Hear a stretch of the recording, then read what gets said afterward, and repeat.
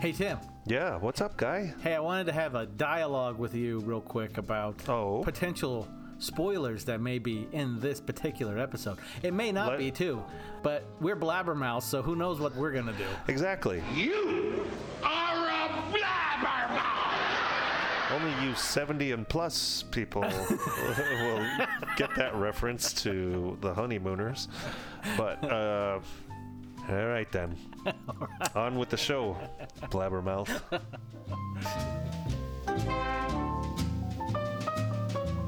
This is Central Control. Stand by.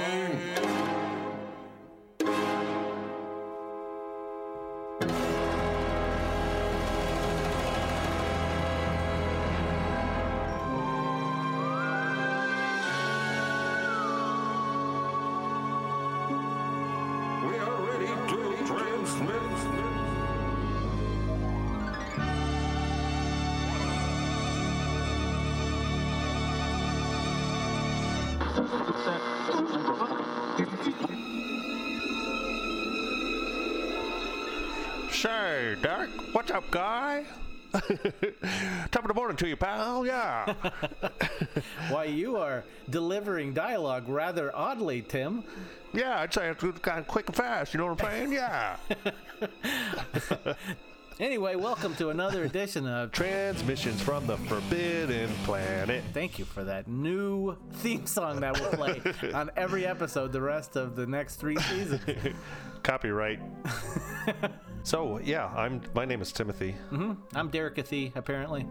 Right. But, I think for the sake of... Not to confuse everyone. Well, or, just formalities. We'll drop the formalities, and I'll just be Tim, and you'll just be Derek. Yeah, okay. All right. Bossy. So, listen here, see? Well, hello. What do you hear? What do you say? We're going to talk about dialogue in films, and, yeah, don't go to sleep. It's going to be interesting. Yeah.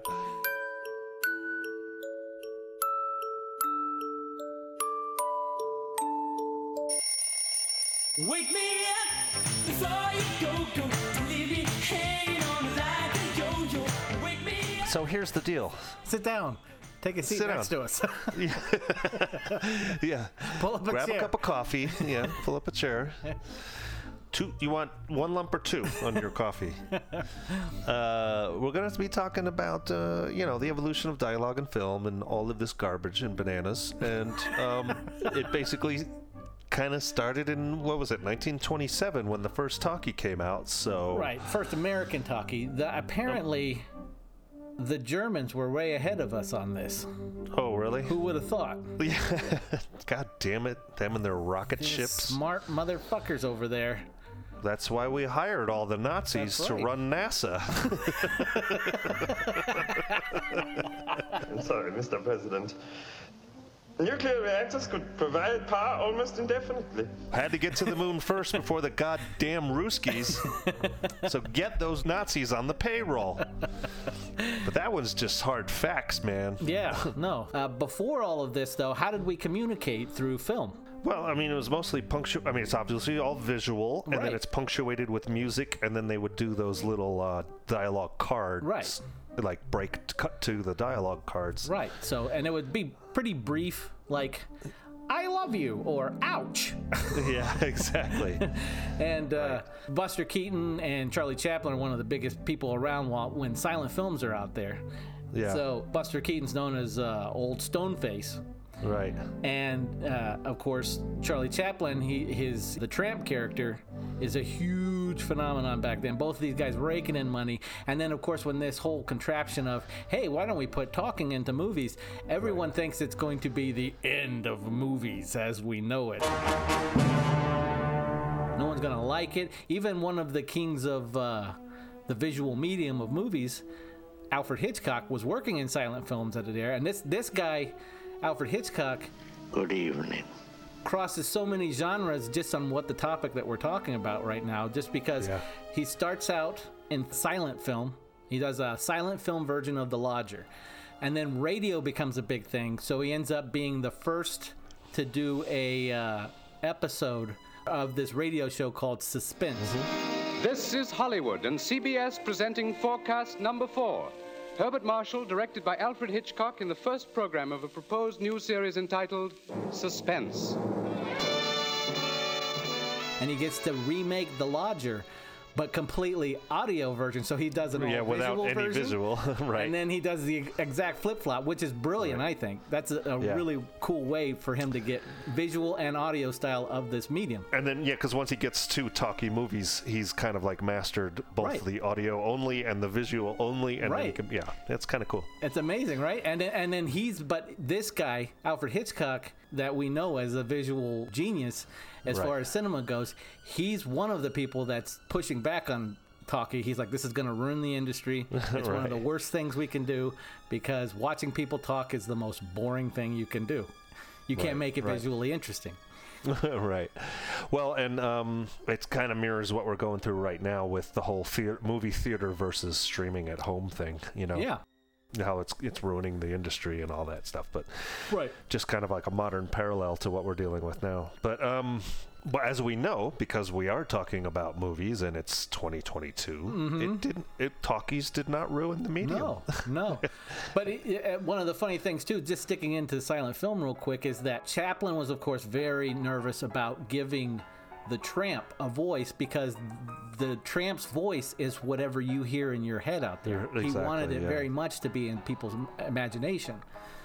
Yep. And so you have that worry for him, and then if anyone's ever heard the actual voice of Buster Keaton, you could understand why he was trepidatious about talking, because his voice is very gravelly and it's not a very presentable voice. No, your lips moved, you spoke. And in the cutting room, you'd simply run the film through your fingers down to where you just got your mouth open, and on the second syllable, you'd cut. Slap in your subtitle, it explains what you're talking about, and then when you come back, you pick it up just as your mouth is about to close. Those stars start to fall in Hollywood. And back then, of course, if you're not a studio actor, you're out of there, bub. You're not getting any money or anything like that. So dialogue becomes this like make it or break it once people embrace it. You have people like this millionaire kid who goes and makes Hell's Angels, Howard Hughes. Howard Hughes, He makes it all in silent film and then sees the jazz singer and says, this is what the people want. Silent pictures are yesterday's news, so I figure we got to reshoot Hell's Angels for sound. How much of it? All of it. Before you even ask, I'll tell you, an additional $1.7 million. We got that much? No. Well, we'll make it. Take care of that, would you? Well, now we got to go reshoot this movie that I just spent the most budget I've ever spent just to reshoot it to make it a talkie, because this is the wave of the future. Right. The way of the future. The way of the future. The way of the future. And so much money's being put into this industry at this time, and this thing that everyone's for some reason unsure of, and understandably so, that when we finally get into silent film, you can see how... You mean talking film? Or talkie films, yeah. Once we get into talkie films at this time, you can see Hollywood's trepidatious about embracing it too much, because everyone who has done anything where you incorporate dialogue is all theater. And when you get in and you're putting a camera on these people who are trained to be theater actors are still projecting loud, and it comes off as very annoying. Right. To be or not to be?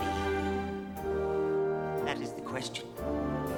Whether it is nobler in the mind to suffer the slings and arrows of outrageous fortune. Well, but what does, I think the saving grace for movies at the time is it's a cheap form of entertainment, and the Depression hits shortly after talkies come out anyway. Right. And so it's a way for people to kind of lose themselves in their sorrows of the real life of what's going on in the world when it's famine and destitution and all that kind of stuff is happening everywhere. And comparing what we know of as going to a movie now is nothing compared to what it was back then. It was an all-day affair. It wasn't just like we got a 3 o'clock show and a 4 o'clock show. You know, you go, you watch a cartoon, and then there's a short, and then there's a newsreel, and then there's another short, and then there's your feature, and then there's another thing at the end. Sometimes there's even live performances before and after the show. Sometimes the stars come and talk. It's according to where you live. Right. It was an all-day event. That's why people dress up. Right. You go out and you're going out to the movie. So yeah, when the Depression hits and you have to go out to these theaters at this time and they don't have the money to send out all these people to do these live shows, you know, vaudeville's starting to take a huge fall because live show is getting eaten up by it's too much money to put on a live show. So these movies are starting to take over all the big movie palaces. Correct. Blue sky, smiling at me, nothing but little blue sky. Do I see? Do. One of the things too that I think, because The Jazz Singer comes out, it's a huge success at being one of the first American talkies, and I think their fail-safe in that kind of helped them was that it was a musical too. Right. So they knew that if the talking bored the people in it, they could stuff enough music in it that would entertain the people who were bored by the talking. Right. And that kind of helped out a little bit. Even reviews for that film at the time was talking about how, it's a long slog through the dialogue, but it has really jazzy tunes, you know what I mean? So that's probably that fear of keeping music in movies probably propels why musicals are such a huge thing all the way into the mid-50s, and then they start to die out because people are realizing that now it's reversed, and now music is starting to kill the dialogue scenes. The dialogue scenes are more popular than the music, and so right. There are more of you than people realize. A special class of the American female, the married maidens. So help me, Dexter. If you say another word, I'm through, Red. For the moment, I've had my say. So, and when we think of old movies and we think of stuff from the 30s and the 40s and stuff, there's this kind of weird way of people all kind of talk the same. And this almost like a British accent, but it's not totally a British accent, right? So it's called the transatlantic or mid-Atlantic accent, right? There's a story behind this, and I learned this on YouTube. No way. Yeah. There's this really awesome dialect coach for Hollywood named Eric Singer, who does a lot of videos on YouTube. If you want to check out some of his videos, they're really interesting, especially if he doesn't just do, he'll do regions all over the world, all within the country, but he also has a short little video talking about the history of mid-Atlantic. And in that, he basically said there was a guy in the late 1800s in Australia. His name was William Tilley. And he kind of believed that in all English-speaking languages, what if we just got rid of these regional dialects and accents and made everybody talk the same?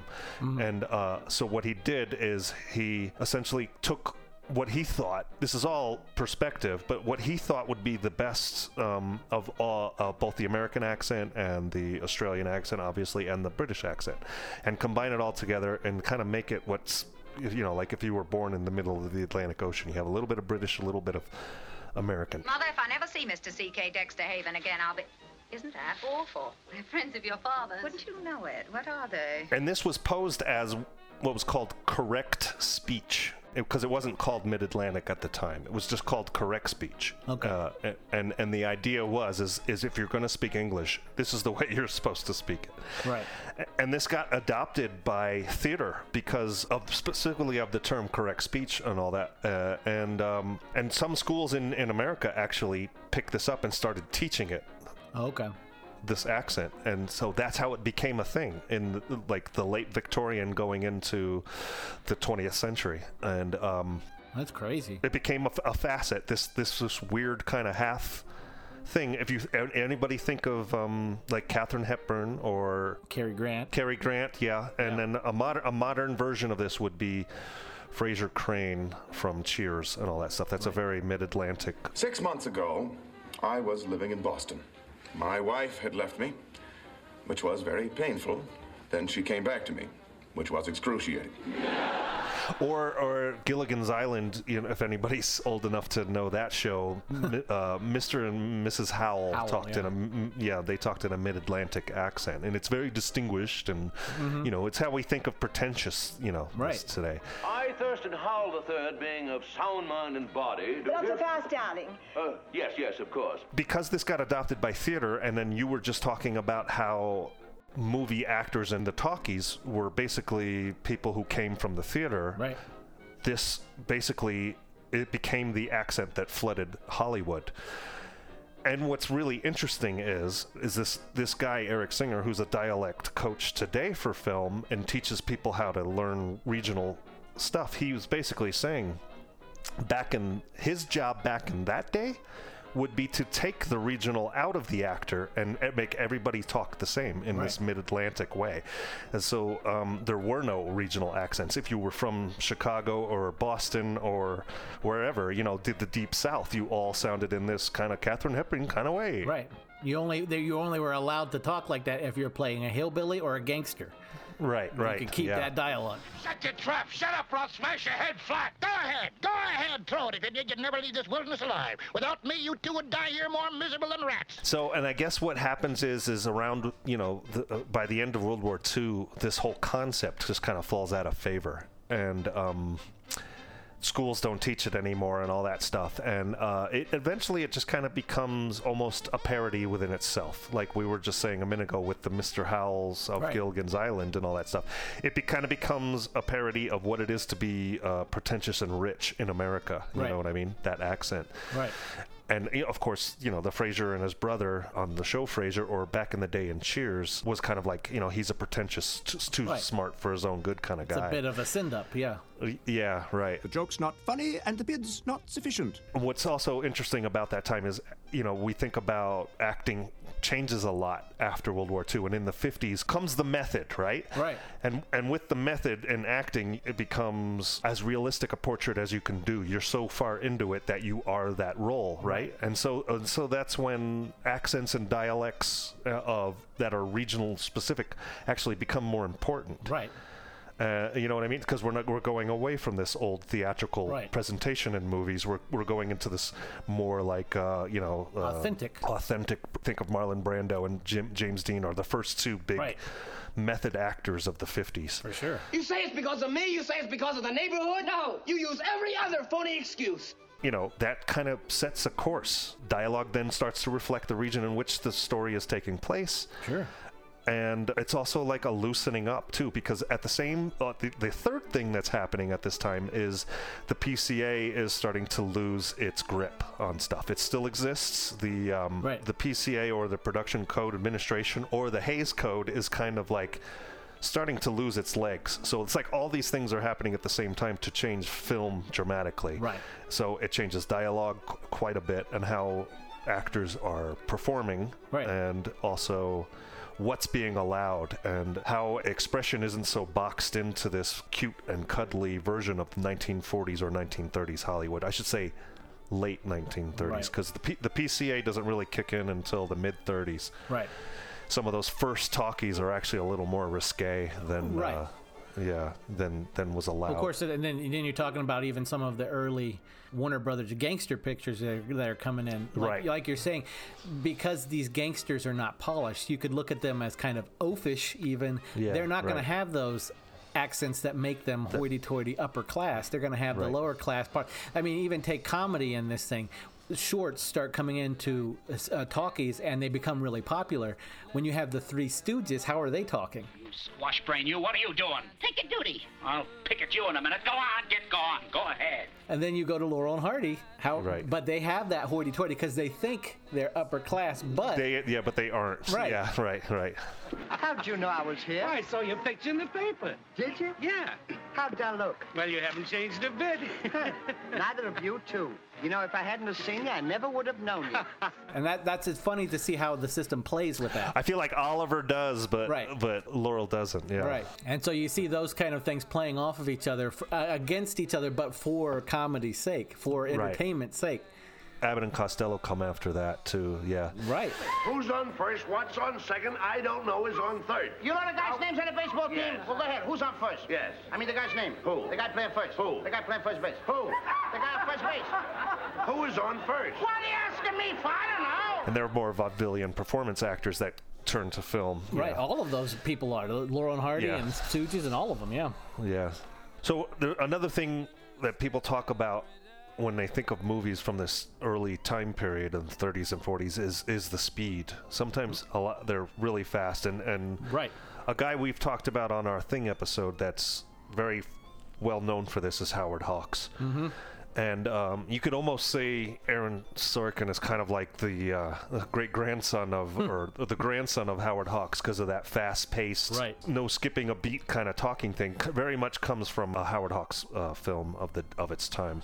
Oh, totally. Get the governor on the phone. I can't. Why not? Can't locate him. He's out fishing. How many places to fish are there? Well, at least 2, the Atlantic and Pacific. All right, that simplifies it, doesn't it? Oh, Get him on the phone. And tell him what? Quiet, Duffy. He's thinking. Especially one of my first films of seeing something Howard Hawks, just because my mom was a big fan of Cary Grant.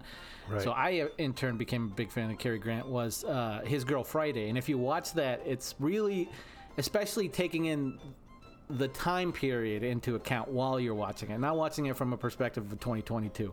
Right. But when you're watching it and you're sitting there and you're seeing how, as the story goes, he's laying out exposition for you. Right. But he's doing it through quick dialogue to where it doesn't feel like you're getting inundated with a lot of information. You're just watching fun, quippy banter. Right, yeah. And that is a genius thing, especially in that time where there is a lot of long, drawn-out speeches of, right. you know, then I'm going to go down. You know, you got Bogart, who's awesome in a lot of stuff, and John Huston is another really ingenious guy. Comes in at that time and does things like The Treasure of the Sierra Madre. It right. really starts changing up how dramatic looks can be replaced with just a lot of, you know, mundane dialogue and stuff like that. So you see, Right. that's one of Bogart's favorite films of his that he did, just because it wasn't always quippy stuff that he had to say, or long exposition of how he's going to catch this guy and how he's going to lay out the trap and all of this stuff. Fred C. Dobbs ain't a guy likes being taken advantage of. Do the mug in, I say. And I figure, too, in retrospect, if you're living in that time, it probably made that film feel a little more realistic compared to other films. You know what I mean? Even though in our age we look at it and think it's weird and awkward and slow paced, but in amongst its contemporaries, it's kind of cutting edge. Right. No, for sure. And so when you're seeing those kind of things, and even like if you stay on John Huston and you go all the way up to African Queen, that's a character unlike anything Bogart had ever played before. If you watch that film and you see the way he delivers dialogue and stuff, he's a kind of a beaten man. You know, he's dealing with, as you were just talking about, that accent from Katharine Hepburn. She's bringing that really heavily because she's supposed to be like more intelligent. Yeah. Right, and she's supposed to be upper class. And 2,000 cigarettes, 2 cases of gin. We could stay here for months if we wanted to. It's not a bad place to sit out a war, and it's a mess. All the comforts of home, including running water. We simply can't remain here in this backwater until the war is over, Mr. Ornott. Can't we, miss? You got the map. Show me a way out, and I'll take it. That's kind of like the mismatched love about the whole thing. Is he's a downtrodden loser, and she's an upper-class woman. Yeah, right. Right.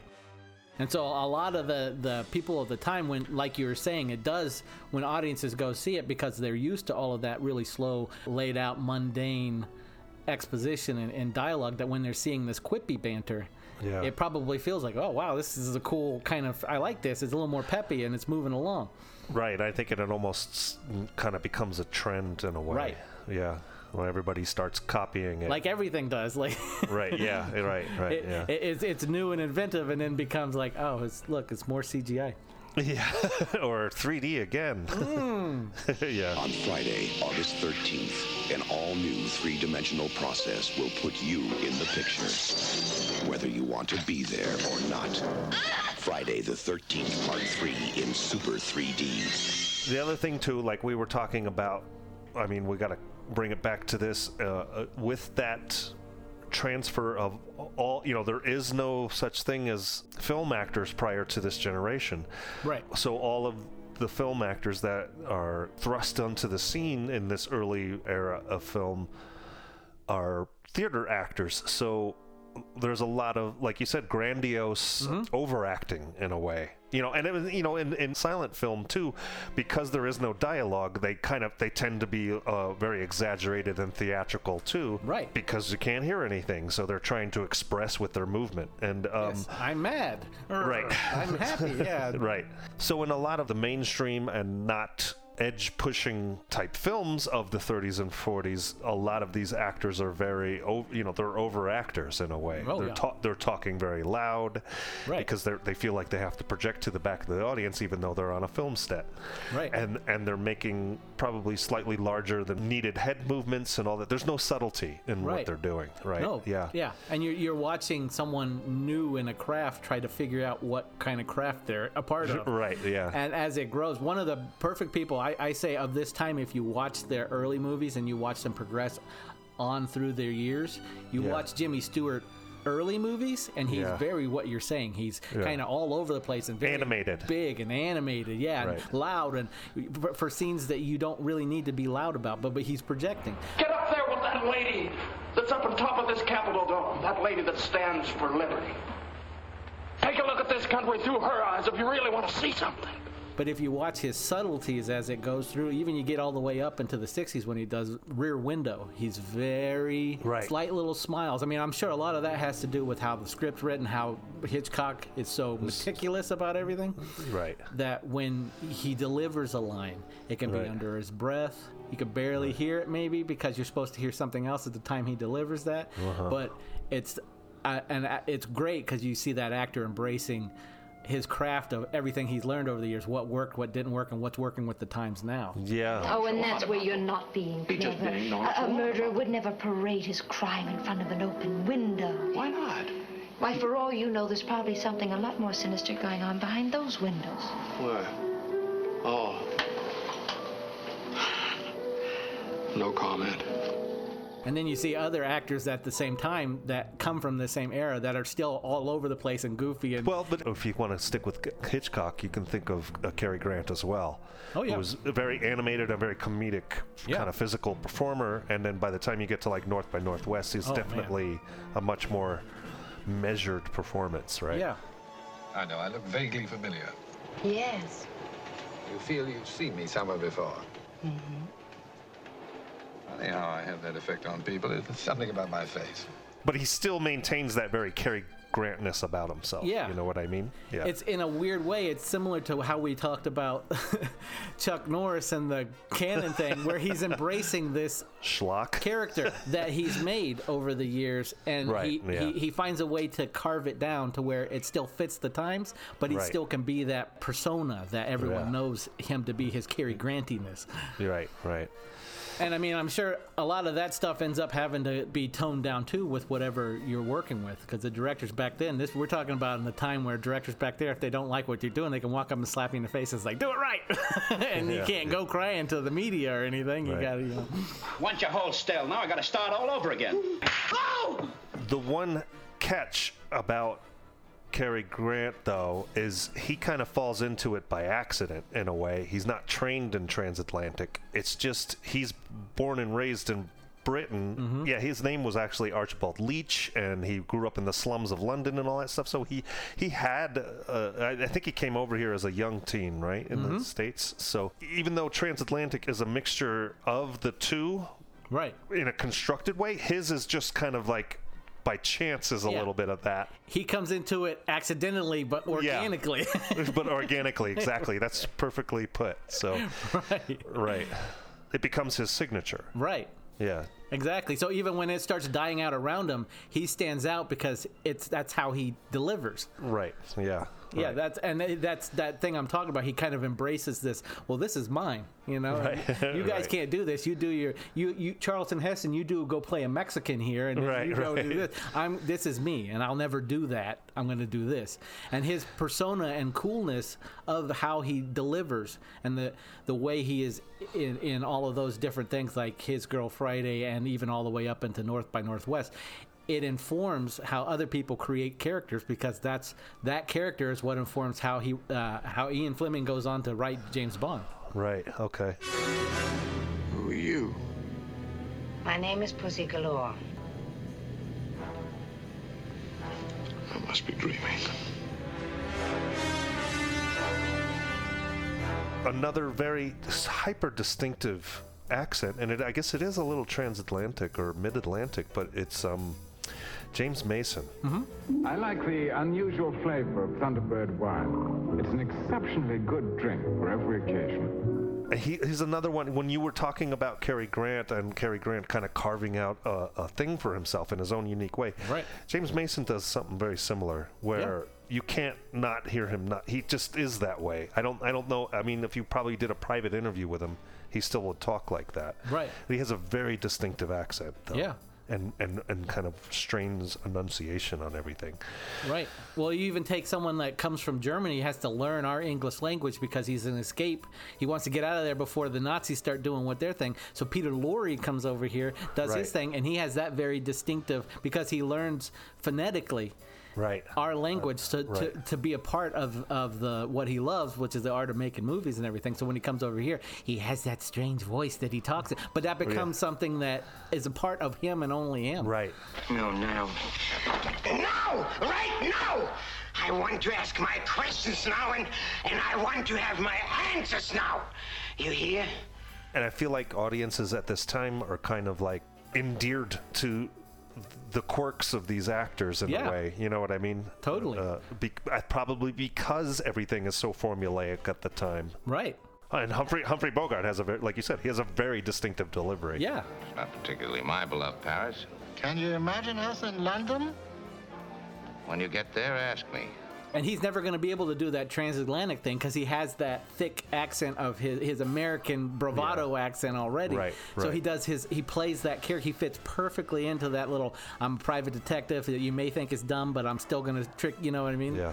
Like you were saying, that everyone talks on this one level because the transatlantic thing starts to come in and everything. Yeah. But then once they start training, like you're saying, Brando's coming in, James Dean is coming in, they're breaking through these barriers and stuff. And then the important thing for actors then was, okay, don't play you, play someone else. Yeah. Become something else. And become something else to the point of where you're never not that thing until the job is done. Right. Which exactly. is, it's pretty hardcore, and there are still some actors that do that today. Yeah. Obviously, Daniel Day-Lewis being probably the most famous. Joaquin Phoenix. Joaquin Phoenix, and I guess that Meryl Streep did that up until I think a few years ago, maybe 6-7 years ago. She said enough of the. She enjoyed being around with the crew when not on camera and just getting to know people. And if she was in this character all the time, she couldn't do that, and she's like, I'm getting too old for this kind of thing. 1941, when Japan attacked Pearl Harbor, did America go cap in hand and ask Tojo for a peaceful negotiation of terms? Well, good for her. Because obviously De Niro's not doing that anymore. Yeah, he's another example of the method, and boy, he jumped ship, didn't he? Grandpa! Jenny! Hi, Grandpa. Hello, sweetheart. How's your daughter's place, Ed? She gave me my grandson's room. He's not too happy about it. In the 50s, when all of this starting to break up a bit, you get into the 60s and all these things. Like you said, Brando comes out, and if you look at his different performances, again, looking at it from the time that they're coming out, they're starting to be a little bit of groundbreaking. They're a little bit, on me anyway, over the top. A little over the top. And James Dean, where he's looked at, a lot of people love Rebel Without a Cause or Giant. Yeah. So Rebel Without a Cause, everyone, that's the one that's a go-to movie if you're going to be a James Dean fan. A lot of people point at that one. I've seen it, and I think it's okay. I think he's a little too large in it. I think his best performance is in East of Eden. I saw that for the first time like maybe a few months ago, and I was like, he is excellent in this. He's amazing in this. But I forgave him, and it's been all right ever since. You forgave him? Yes. You forgave him because you threw a ring of his worth $3,000 into the river. That's right. And you forgave him? That's right. Okay, I've never seen it. Yeah. And it's not that over-the-top thing. What we consider bad acting today is from The Room, right? That whole and that whole scene where he's going, "You're tearing me apart, Lisa," which is taken directly. He's copying James Dean from Rebel Without a Cause, right? Which was considered severe acting at the time, which is why that weird guy is doing that. What's his name? Right. Tommy Wiseau was doing that. I did not hit her. It's not true. It's bullshit. I did not hit her. I did not. Oh, hi, Mark. I'm not a big fan of Streetcar Named Desire. I think it's... Me either. It doesn't play well with me at all. Again, Right. I guess it's out of my time, out of my league. I never even tried to watch it until maybe 10 years ago. So I was already too old for it, I guess, Right. or something. Right. But that's like a huge groundbreaking thing for him and for Marlon Brando. And but I prefer that more measured, famous speech from On the Waterfront, where he's talking about being a washout. I could have been a bum, I could have been a contender, and that's that kind of. He's doing an accent in that. Yeah. You know what I mean? And You should have taken care of me just a little bit so I wouldn't have to take them dives for the short end money. Well, I had some bets down for you. You saw some money. You don't understand. I could have had class. I could have been a contender. I could have been somebody instead of a bum, which is what I am. Let's face it. he's delivering it in not a sing-songy kind of way. He's there's a lot of emotion and rawness to, and that's what kind of like takes everybody aback in the 50s when they see that and they go, well, there is something different. Yeah. There is something to this. Even in that movie, there's other big performances in it that when you see him doing that, you're like, he seems so much more genuine. Right. And these other people are still in that 50s Hollywood time. Like, kind of like big. Yeah. I mean, I'm going to be a star. Right. Yeah. Even talking about Rebel Without a Cause and East of Eden, both of those are in 55. And it's weird to see how he's so good, in my opinion. Yeah. In my opinion, he's so good and so genuine in East of Eden. And then for me in Rebel Without a Cause, it's just way too much projection on the performance. Yeah, to me, it's like, he's playing a teenager, like a 15, 16-year-old, or I would say 16, 17-year-old kid, and I think he's probably in his early 20s at that point. And so he's juveniling up the role a little too much, and I think. Right. But at the time, I guess it felt very real. Right. I got the bullets!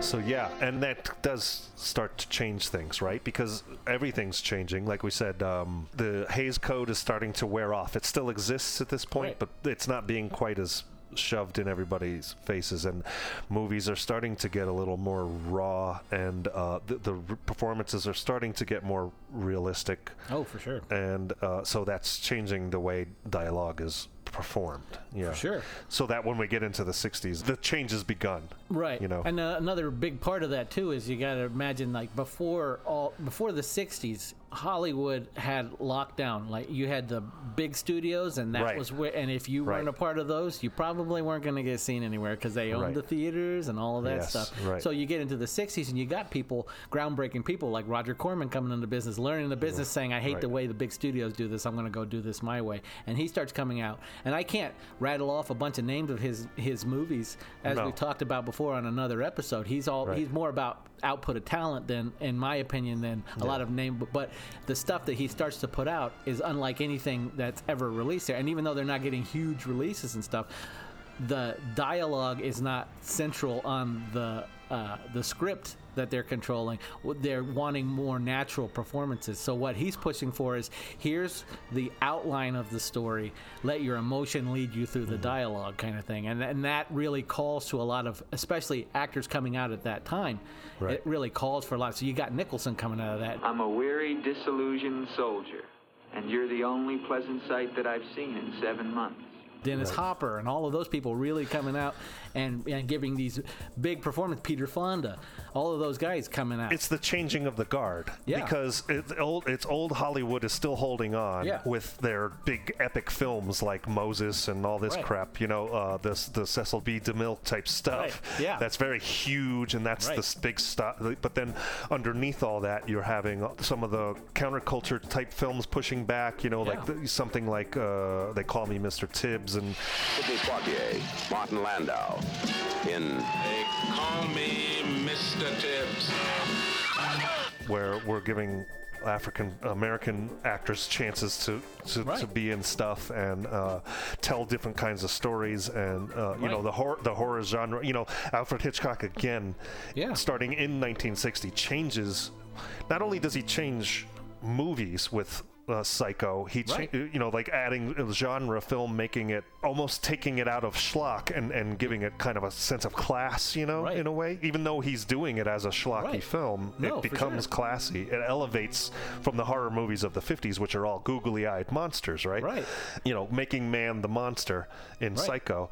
It just shows the atmosphere and era of the time for movies, the shift that's starting to happen. It's becoming a little bit more than just lighthearted entertainment. It's starting to move people in a way. You know what I mean? Yeah. Not to say like, things like Gone with the Wind and stuff like that did that for some, but they were, it's almost starting to become mainstream to be like that, Yeah. The song and dance stuff is going away for good. Right. There's no business like show business, like no business I know. Around the end of the 50s into the 60s is when I think big Hollywood studios, especially things like MGM, realized that, oh shit, the thing that we've been writing, which is musicals this whole time, we can't rely on that anymore because people don't give a shit about it anymore. Yeah. They're doing shit like Paint Your Wagon. They're bringing that guy that was just in those cool ass Italian movie westerns, and they're bringing him over to sing in this. Like, no, we don't want to see him do that. Right. When I got gold fever, no rompin' rollin' girl and fellow stuff can cure the gold fever. And because culture is changing and conservatism is being challenged quite a bit, right? And Hollywood tends to be, artists and liberals that they're and also the whole, we've just passed the whole communism McCarthyism thing too. So a lot of these blacklisted guys are getting back into filmmaking after they've paid their dues, I guess. Some of them are. Some of them still have to wait a while. But for sure, they now have a different kind of anger and angst to portray in their scripts because of what have happened to them. Yeah. I mean, even if you take someone like what we were just saying about how people are kind of put through the ringer, really important people to movies, maybe not his direct influence on dialogue, but if you take someone like in 1941, you have Orson Welles doing Citizen Kane, and how influential that movie becomes, not when it was released, because it's a bomb when it's released, but when it goes on to influence how, German expressionism is really expressed in that film. And he the cinematographer that he got for that film basically says that the best way to learn, if you think you know everything, is to work with someone who doesn't know anything, because then they're just like, why can't we put the camera? Yeah, exactly. Why can't we do this? He's questioning why we can't break these rules that we've done for so long. Yeah, right.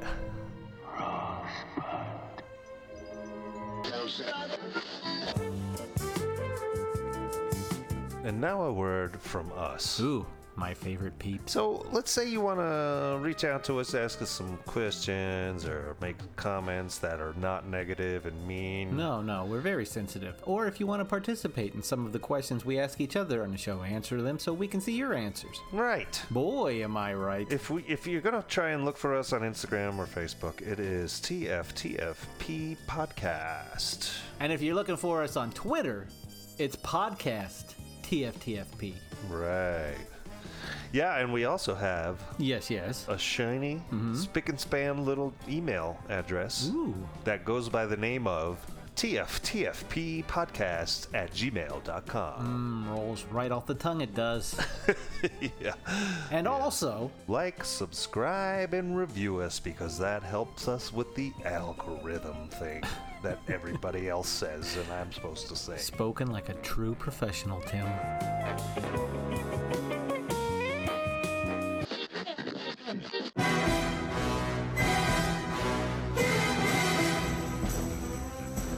Yeah, one of the things that in the 60s that starts to happen, it's happened before. What we've had before is catchphrases. So in the 30s, we had catchphrases. Right. Because you had the Three Stooges, of course, with... Strike me! What have I got to lose? That became things that they were expected to say. You expected them to do that. Well, here's another nice mess you've gotten me into. Laurel and Hardy, that's their thing. Yeah, Everyone has their catchphrases, and that's something that's just repetitive through the years. People in dialogue like things, if they're going to be a reoccurring character, then they have to have some kind of thing that they have to always do or say or everything. So then you get into the 60s, and another play on that is one-liners, and then we really get that in full force with the James Bond movie. Right. Hi, I'm Plenty. But of course you are. Plenty O'Toole. Named after your father, perhaps? Those things come in, and he always has his little one-liner that he has to say, like in Dr. No, he shoots the guy with a spear gun. I think he got the point. And there's always those little things all through those movies that he does it. And those things kind of catch on, and so much so they become so big, and because they're attached to an action elemented film, action embraces those things, and as you see, we get into the 80s, and then they really start taking off. But they start, I think the main big ones start right then, of where one-liners start to really become an important thing in Hollywood. Yeah, and I mean, you're having this leading man like Sean Connery who just kind of has this delivery anyway. You can't wipe the smugness off his face, so it kind of hits in a different way, right? You know? Yeah, for sure. And then, like we talked about in our Anti-Harry's episode, we have the Sergio Leone movies, kind of like they change. Obviously, those movies are dubbed, but they're also that's a movie that says a lot without saying a lot. Right. You know what I mean? And so that's another big shift in dialogue as well, because you don't need it as much, you know, and then that puts more emphasis on a facial expression or posture and all that, you know, and I guess in a way that is dialogue. It's expressing the story without saying words. But and you're taking an Italian director, Sergio Leone. Sergio Leone. He lived in a country who wasn't up on a lot of technology for the movie theater, so a lot of the stuff that he was watching that wasn't really current he fell in love with was things like silent films. Right. And so he sees that, well, storytelling is more told visually than dialogue, so dialogue's not going to be all that important. And then you get someone like Clint Eastwood that even comes in and challenges dialogue even more, saying, I don't need to say that, I don't need to say that, I don't need to all of those things combine into it. So you see reverse engineering in a way from a creator in the art of filmmaking, saying, instead of going forward in dialogue, let's go backward a little bit. Let's rein it in and And if it weren't for Clint Eastwood's charismatic kind of angry expression, that famous squinty eye thing that he says like 100 words with just that look in his eye, you know what I mean? So, I mean, and then it's so damn cool, as we talked about before, that it starts to become what everybody else wants to be, you know? Yeah. I don't think it's nice you laughing. You see, my mule don't like people laughing. It's the crazy idea you're laughing at him. Now, if you apologize like I know you're going to, I might convince him that you really didn't mean it. Yeah, and here's another thing that starts to happen in the late 60s. And then really kicks into the 70s, which it's a big part of counterculture and basically saying fuck you to conservatism, and the Hays Code and all that stuff is swearing. Somebody get me a fucking wiener before I die. Cursing and swearing starts coming into dialogue, you know. Right.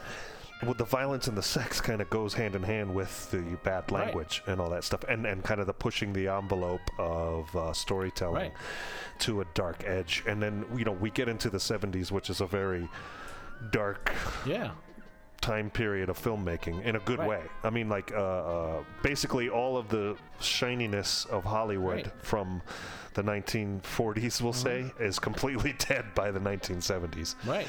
And it's all very dystopian stuff, and bad guys are winning, heroes are dying, the girl gets killed, you know, and she says, "Oh fuck," while she's getting stabbed. You know.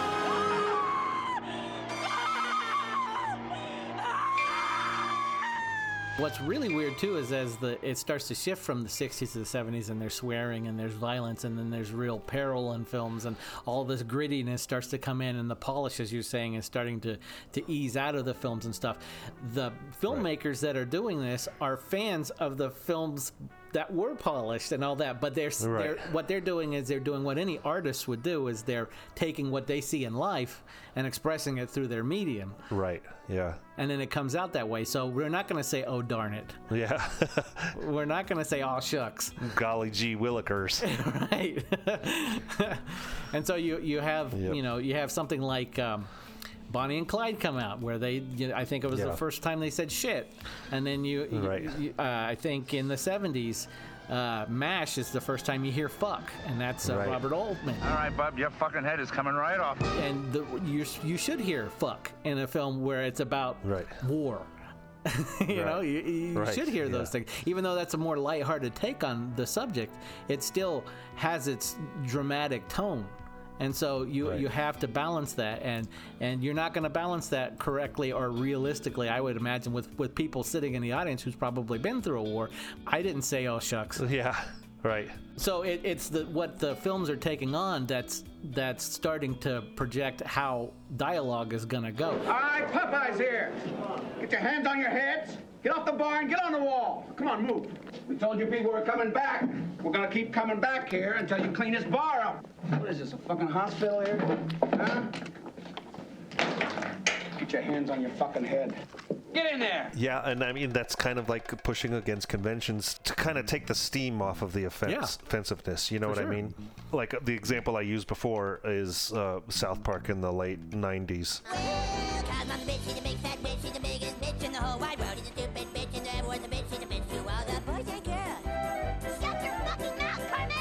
Ended up pushing the envelope of what was considered funny and laughable by being as offensive as humanly possible. And I think that's what happened in the 70s in filmmaking. Oh, yeah, for sure. I think in Planet of the Apes, he's the first person to say, God damn you! God damn you all to hell!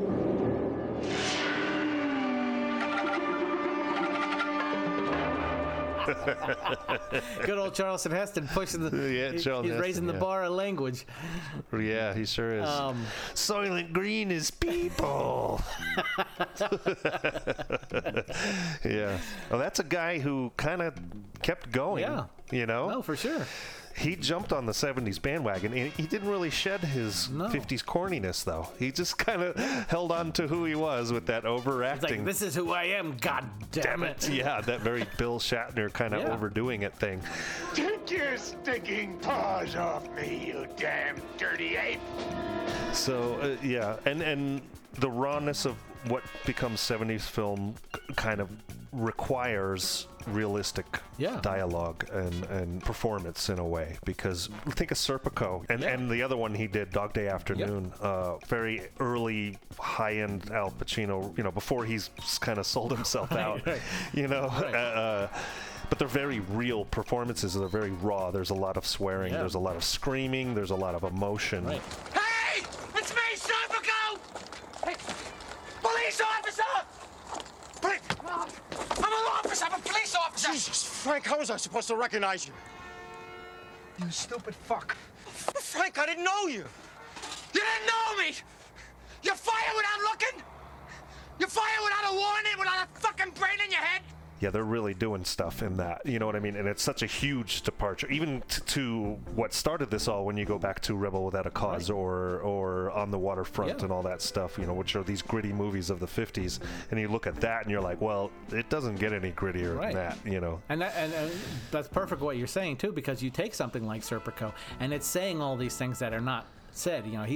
They're saying fuck, I think, more than a lot of movies are saying it at that time, and they're putting you in this place where you're not used to watching these things, and maybe anything can happen, and anything does happen in that film. So when you get to what happens in that film and everything that unrolls out there, they can do anything with their characters. Your main character can get killed, or whatever happens to main characters in those movies of that Dog Day or whatever we're talking about. And you got those filmmakers making those films at that time that come out that ends up becoming some of our biggest filmmakers today, that are all coming out of the same place. You got George Lucas, you got Martin Scorsese, you got Brian De Palma, you got Steven Spielberg, all of those guys, John Carpenter, all those guys are coming out of UFC, and they're starting to birth their own, and Francis Ford Coppola, all of these guys coming out. The new Hollywood, and you see the difference and the tracks that those guys make. Spielberg mainly is on that he was a fan of big Hollywood, and he kind of stays that course. He doesn't always stay that course, but in the beginning, that's his genre. He sticks to that. Right. And Scorsese and De Palma and those guys, even Lucas at the time, doesn't go big Hollywood when they come out. Right. No, not right away. No. Yeah. I mean, Lucas is a kind of an anomaly because I don't think he intended for Star Wars to be what it was. He just wanted to be a cool theatrical piece, kind of like in the spirit of what Spielberg does, but right.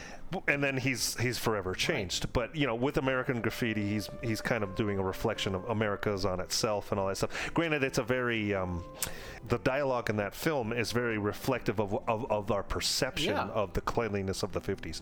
Greasers, I guarantee you, Greasers at that time, like the Pharaohs, if you went to the real pharaohs back in the 1950s, they're screaming "fuck, shit, kill," I'm gonna. But in that movie, it's a very hyper realized memory of what 50s America was. For sure. Yeah. That's pretty good. Hey, I like the color of your car there, man. What's that supposed to be? Sort of a cross between piss yellow and puke green, ain't it? Yeah. I mean, if you look at his other film THX, it's this real dystopian future where the government's kind of come. The man is pushing you down, kind of thing, and you take this drug and do this thing and don't question your area in life and all that stuff. So you see where he is. Even artistically, he's way ahead of the game as far as visually. He makes things look way grander than what they are, and he shows you a future that even back then, before he starts spicing it up as he gets older with all the CG add-ons that he does later. If you watch the original version of that, it's really like dark. Right. And raw performances. But going back to the two of the other guys you mentioned in that graduating class there, when you go to the very edge of pushing the envelope of dark and pushing the envelope of edgy, it's Brian De Palma and Martin Scorsese. Oh yeah. So like Mean Streets is a very raw. You know something, Mikey? You make me laugh. You know that? I borrow money all over this neighborhood, left and right, from everybody, and I never paid them back, so I can't borrow no money from nobody no more, right? So who does that leave me to borrow money from but you? I borrow money from you because you're the only jerk-off around here that I can borrow money from without paying back, right? Right? Because that's what you are. That's what I think of you, a jerk-off. You're smiling like because you're a jerk-off. You're a fucking jerk-off. It's half theatrical, half documentarian in a way, the way it's being followed, in its rawness, and it's kind of no punches pulled on how scummy these people are that we're following, all of them. And just how decayed New York City is at this point, right? And Brian De Palma basically, who discovers Robert De Niro and then kind of passes him off to, they're like friends in film school, but he passes him off to Martin Scorsese, and Martin Scorsese takes him and never lets him go. He's like, this is my Leonardo DiCaprio before Leonardo DiCaprio. Yeah, exactly. Right. But a lot of the films that Brian De Palma are putting out are like the Tarantino of their time, where he's like, I'm gonna take violence and vulgarity and I'm gonna put on a show with it and just kind of show you the dark reflection of yourself, American society kind of thing. You got a gun? Fuck out of here, man. Get out of here. Suck on this. I mean, if you watch Mean Streets even today, it's one of those films that when you start watching it, there's no way you can predict what's happening with those characters by the time that movie ends. It's one of those things that you're just like, what is going to happen with these characters? Like, there's so many loose cannons in it, you're like, I don't know where this is going to end up, which I'm sure back then was just like so refreshing to see for people who are really into the art of cinema. Okay, I just come out of confession, right? And the priest gives me the usual penance, right? 10 Hail Marys, 10 Our Fathers, 10 whatever. Now, you know that next week I'm going to come back and he's going to just give me another 10 Hail Marys and another 10 Our Fathers. And I mean, you know how I feel about that shit. Those things, they don't mean anything to me. They're just words. Now, that may be okay for the others, but it just doesn't work for me. I mean, if I do something wrong, I just want to pay for it my way. So I do my own penance for my own sins. We're saying all of this about Scorsese and De Palma to talk about, okay, we have these guys that are creating these kind of movies and really opening up cinema to go into the 80s in one direction. Right. And then we have Lucas and Spielberg on the opposite end of the spectrum. I don't think intentionally, but they're opening up another whole area of how dialogue and filmmaking are going to be combined in the future. Because even if you take Lucas right now and what we're saying, he goes from THX to American Graffiti into Star Wars, the way that they deliver their dialogue in Star Wars, the way he wrote the dialogue, right. Yeah, it's very technical, very blocky, and not very fluid. Take these two over to the garage, will you? I want them cleaned up before dinner. But I was going into Toshi Station to pick up some power converters. You can waste time with your friends when your chores are done. Now, come on, get to it. And it's reflective of his films that he grew up on, and that he's commenting on, and he's introducing it to a new fandom that's going to embrace a new generation. Yeah, right. Whereas Martin Scorsese and Brian De Palma are taking, if you want to put a label on it, I guess, would you say the low road?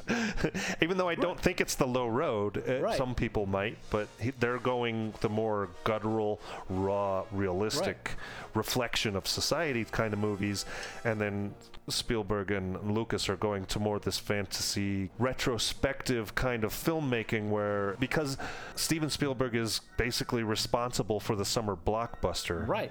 You know the thing about a shark? He's got lifeless eyes, black eyes, like a doll's eyes. When he comes at you, he doesn't seem to be living until he bites you, and those black eyes roll over white, and then you hear that terrible high-pitched screaming. The ocean turns red, and in spite of all the pounding and the hollering, they all come in and they rip you to pieces. Him and George become the summer blockbuster gods, right?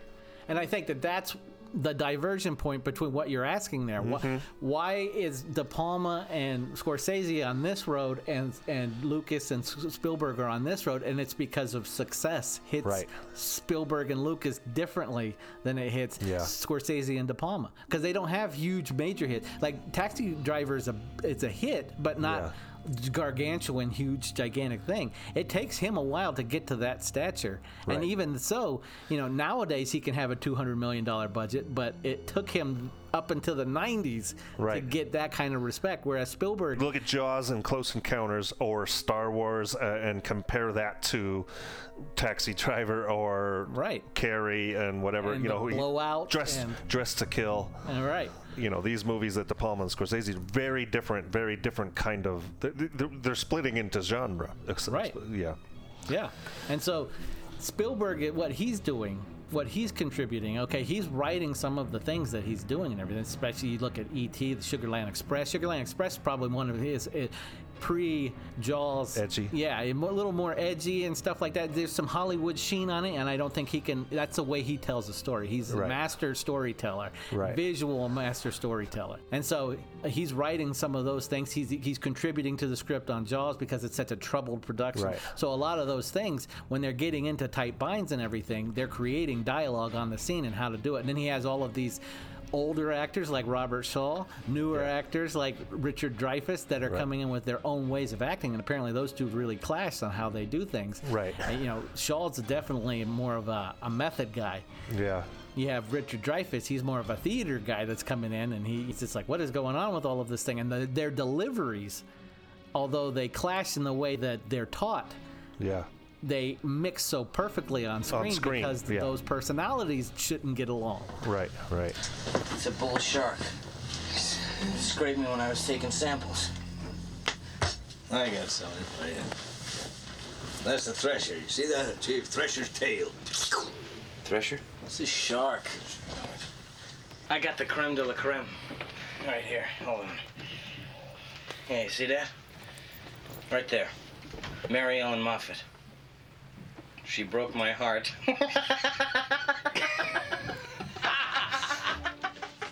And so the dialogue that what happens with Spielberg is if you watch the progression of how he does, Close Encounters, and he gets to E.T., and then he gets all the way up into these big films, Raiders and everything, dialogue, even though he's not even necessarily writing some of the dialogue in his films influence visual style that you're seeing.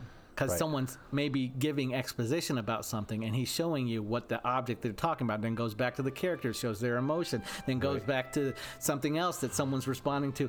All of that is dialogue moving plot in a visual way that's exceptionally brilliant from a filmmaker if you watch some of this stuff. I mean, even if you get all the way up into some of the stuff that he's doing, he's still doing that in films like Munich and stuff like that. Brilliant filmmaker and like that. Whereas Lucas, you see him writing some of his stuff and then pushing back on, I don't want to tell these stories visually, you direct these movies, I'll write these films, and he becomes that kind of a filmmaker influencer, I would even say. Mostly it's that I come up with an idea for a movie and I just want to see it, and in the worst possible situations I've had to make it myself. In the best of all possible situations I've gotten Steven Spielberg to make it. I think Spielberg and Lucas are both pushing filmmaking in technical ways, in very different technical ways. George is taking the technology and advancing filmmaking into what we have today. I mean, he's pretty much love him or not, hate him, he is responsible for modern filmmaking. All our cool shit. Technical, special effects and cameras and everything. And like you said, Steven Spielberg is the technical shot master on how to film everything. Steven's able to walk into a room, look for a second or two, say, here, move that here, give me a 25 millimeter here, put it this way, face forward, move it, silhouette here. 2 takes, 3 takes, that's enough, thanks, let's move on. It was amazing. All of your filmmakers that you have today that tell a really pretty story visually, there's a 80% chance that they came from fandom, from being a Steven Spielberg fan, because of how brilliantly he tells stories.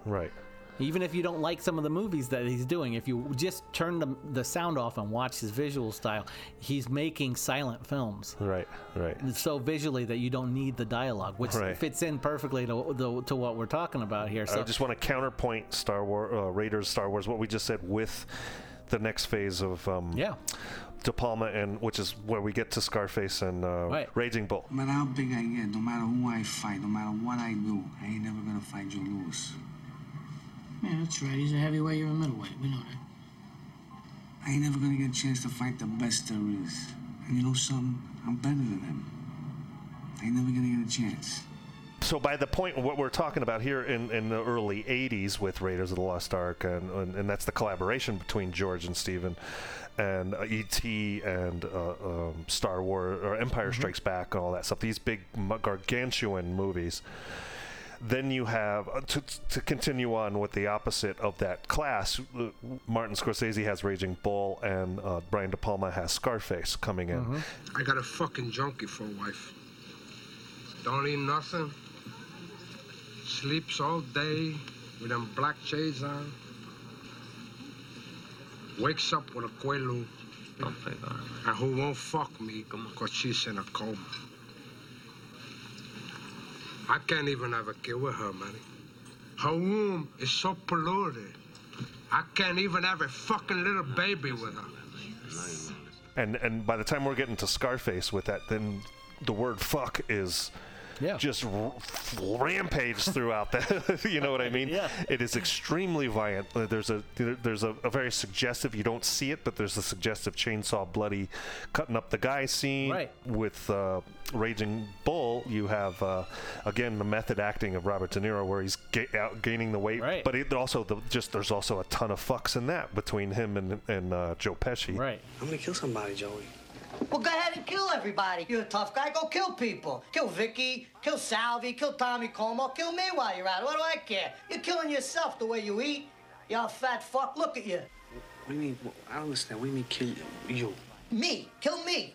Start here. Kill me first. Do me a fucking favor, because you're driving me crazy. The two roads is Scorsese, De Palma raw, and Spielberg and Lucas extravagant. And those two things. So in Raiders, they're both honoring, again, the films from the past, but what they're doing brilliantly too is they're taking serials that had that over-the-top dialogue delivery, and they're bringing it into modern thing where you have actors really emoting good emotion and investing you in it. Harrison Ford is he's been in all these top-notch blockbusters, but he's a really fucking good actor. Yeah, he's a really good actor. So he brings a substance to these kind of ridiculous roles in a way, like a Han Solo or a Indiana Jones that just. It removes all the cheesiness of the era it came from in the 1940s and adds a gravitas to it and a weight to it, right? So that it balances out beautifully, right? Yeah. So what does that mean to you, Tanis?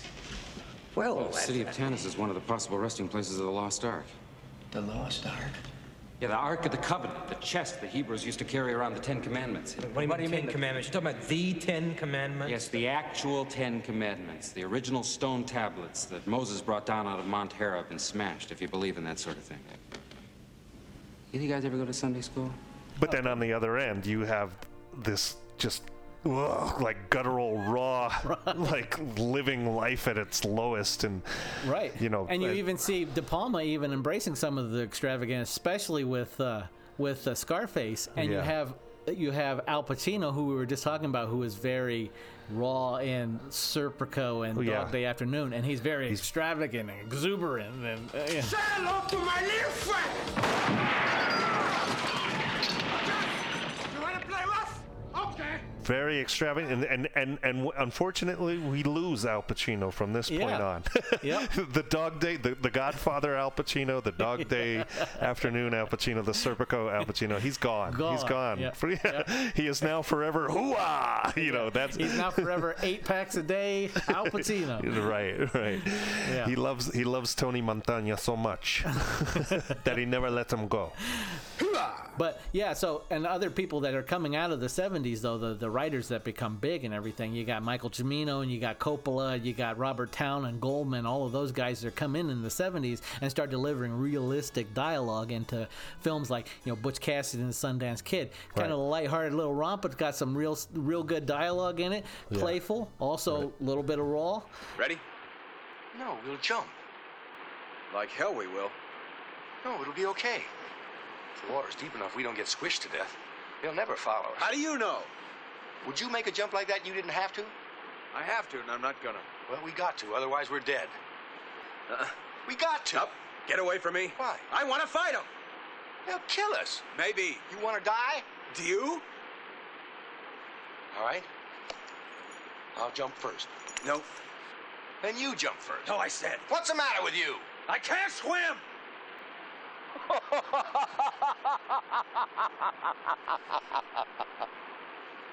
Why, are you crazy? The fall will probably kill you. You have Robert Towne who delivers, you know, another thing. We're looking back on old Hollywood with Chinatown and a detective story, but real actors delivering really raw kind of dialogue and really serious ramifications for the choices that the character making that you'd never see in like The Big Sleep or anything like that. Right. Okay, go home. But in case you're interested, your husband was murdered. Somebody's been dumping thousands of tons of water from the city's reservoirs, and we're supposed to be in the middle of a drought. He found out about it, and he was killed. But Mrs. Mulray, I goddamn near lost my nose, and I like it. I like breathing through it. And I still think that you're hiding something. So here's another thing that starts to happen too, though, is with the realism comes, I think, period pieces start to come in. When you think of, well, we start with like Barry Lyndon in the 70s. Oh, right.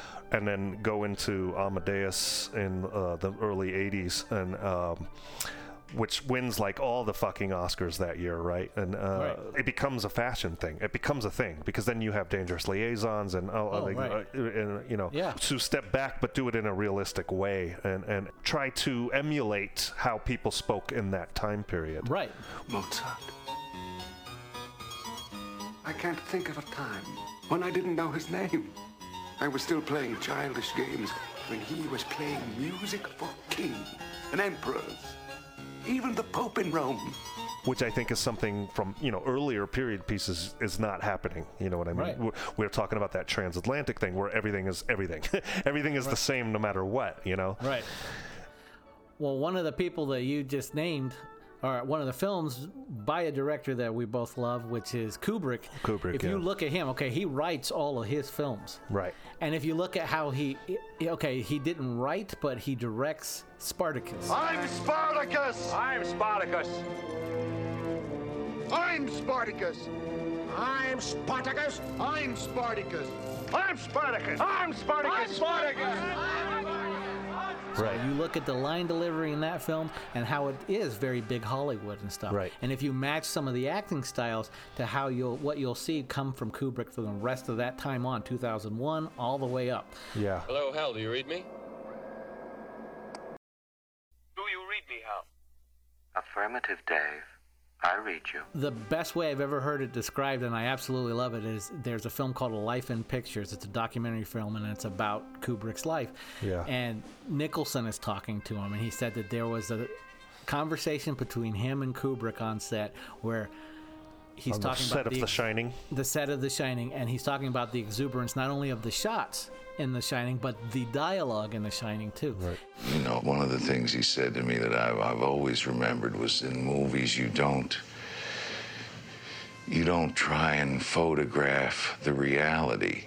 You try and photograph the photograph of the reality. Distancing himself enough from reality to where you'll accept whatever he's putting in front of you. Right. It could be a dream, or it could be whatever's happening in front of him. So if you listen to some of his dialogue and the way it's delivered, it does come a little bit out of old Hollywood, and it does come a little bit out of some of the more contemporary stuff, and it does come out of the way, you know, Brando does things, or the way Kirk Douglas does things way in the background. It's taking from all of these different measures, and the perfect thing about that is if you watch Dr. Strangelove, he's using different takes from all of these different actors to give you performances like you've never seen from them. So you get those performances in dialogue that there's no way.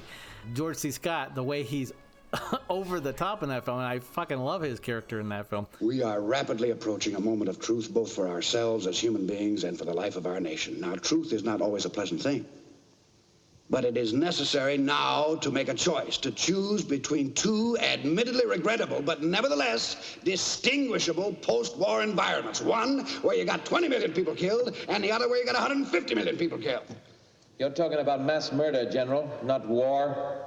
Mr. President, I'm not saying we wouldn't get our hair mussed, but I do say no more than 10 to 20 million killed, tops, depending on the breaks. But you see how he is in that film compared to the dialogue delivery of even some of the characters that Peter Sellers brings. Of course, he's very flamboyant with Dr. Strangelove character, but if you watch some of his other characters in that, they're very, like, you know, they're very subdued and right. And then and so his dialogue delivery, and you watch it throughout, everything he does always seems very Kubrick. Never seems anything but coming from the mind of this man. It's very attached to the filmmaker, the artist that's making his art. Gentlemen, you can't fight in here. This is the war room. What happens is because of the authenticity that's kind of put into, say, the production of Amadeus, and it wins all these awards, it almost, it becomes a trend to do period pieces and to be as authentic as possible as Oscar bait, you know what I mean? Oh yeah. As movies go on, and so by like the late 90s and early 2000s and stuff like that, you know, the minute you see a trailer for a period piece, you think, oh well, these people are going for an Oscar. You know what I mean? Right. You know, it almost becomes a joke in itself, only because of the success of, say, Amadeus or something like that, and how awesome and beautiful it was, and not just in production value, but in kind of the realistic portrayal of the time period. You know? Right. After a while, it becomes a character.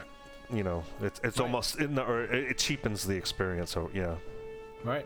All the while writing line when it does hit well, when you have someone like what we've talked about with Daniel Day-Lewis, and he is the period piece guy, right? And that's the differentiation. Somehow, he's able to separate it from, even though it is Oscar bait when he comes out and does this stuff. Stay alive, no matter what occurs. I will find you. No matter how long it takes, no matter how far. I will find you. it's so intense and so realistic in his delivery and his dedication to the dialogue and how he's going to deliver it. He sets a bar so high that everybody else seems a little bit like trying to keep up, unless it's a film made in England where everybody talks that way anyway, you know. Right. His choices seem so out of the reach of everyone else's that just like, how does he know how to deliver that line just like that? Right.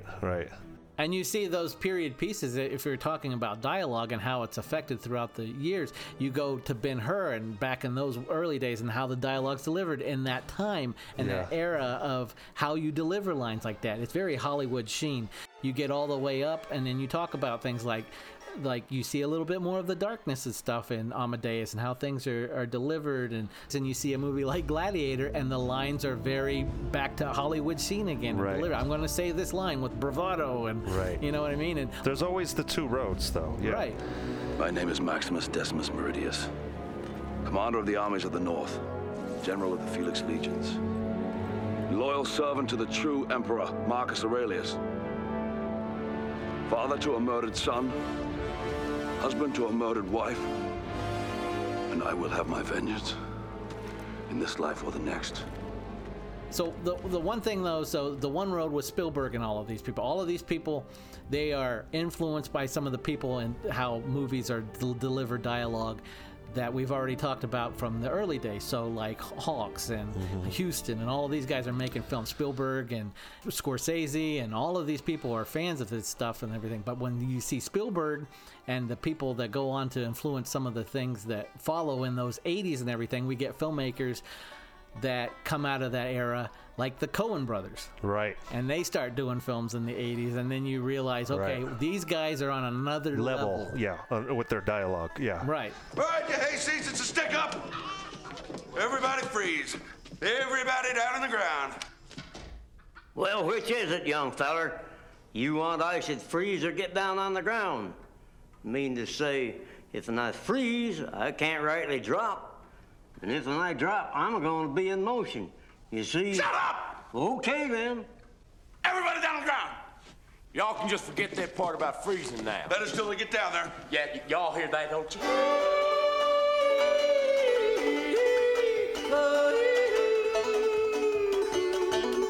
It's almost like if you were a religious person, it's like the hand of God is speaking through them in their script writing in a way.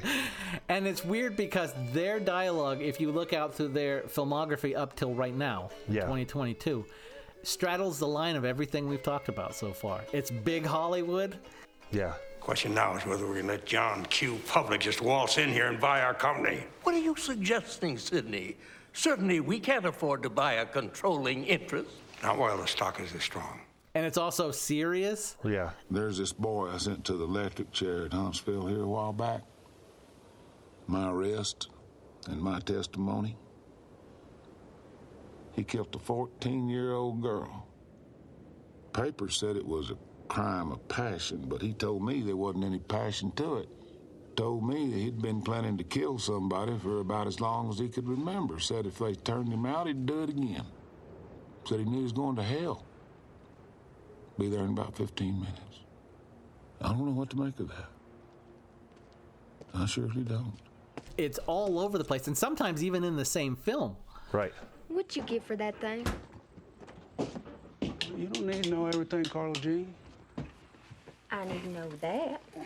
Keep running that mouth of yours, I'm going to take you in the back and screw you. Big talk. Keep it up. Fine. I don't want to know. I don't even want to know where you've been all day. That'll work. Somehow, the way they write it makes it seem like nothing's wrong here. Right. Right. Nothing's wrong with this world of this film that I'm watching. Well, the thing that I always love about them too, and it's a little more prominent in their 90s and 2000s movies, is how they always give the upper hand to the lower character. You know what I mean? Like, he's smarter than everybody else in the room, even though he shouldn't be. And this is Thorstensen Finlanson, who heads a radical splinter group of disgruntled investors. Oh, pleased to meet you, Mr. Finlanson. Say, it might interest you to know that I studied a little Finnish myself in high school. Let's see, I hope I'm not too rusty. Taxa spusa mit navelman tors. I love that clever kind of twist on things. Right. It just gives me joy to no end. Yeah. Keeping to what you're just saying, you look at one of their early films like Raising Arizona. Yeah. And you see how these kind of hillbilly bumpkins that John Goodman and William Forsythe, when they break out of jail, the way they talk. Yeah. And the way they explain to Holly Hunter when she's asking, like, so you were released from jail? And the way they deliver that line could easily be written as a, yeah, we broke out of jail, or however it is. But the way John Goodman presents that dialogue, the way it's written, yeah, it's done in a kind of hillbilly Shakespearean way. Yes, exactly. Yes. No, ma'am. We released ourselves on our own recognizance. What Ella here is trying to say is that we felt the institution no longer had anything to offer us. That's kind of what I'm talking about too. That's the same thing where it's like these, like you said, there's an elevated intelligence within these bumpkin type characters. Right. Yeah, that's genius. Yeah.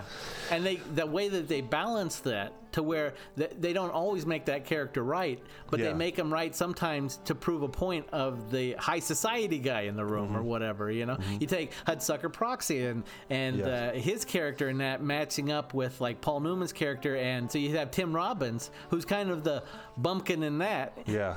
Take this down. Dear Miss Archer, I call you Miss because you seem to have missed the boat completely on this one. How on earth would you know whether I'm an imbecile when you don't even have the guts to come in here and interview me man to man?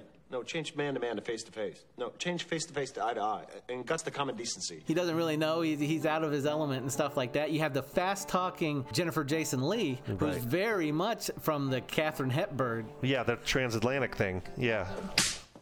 Norville Barnes, you don't know a thing about that woman. You don't know who she really is. And only a numbskull thinks he knows things about things he knows nothing about.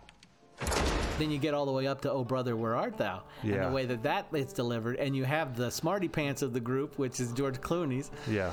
I've always wondered, what's the devil look like?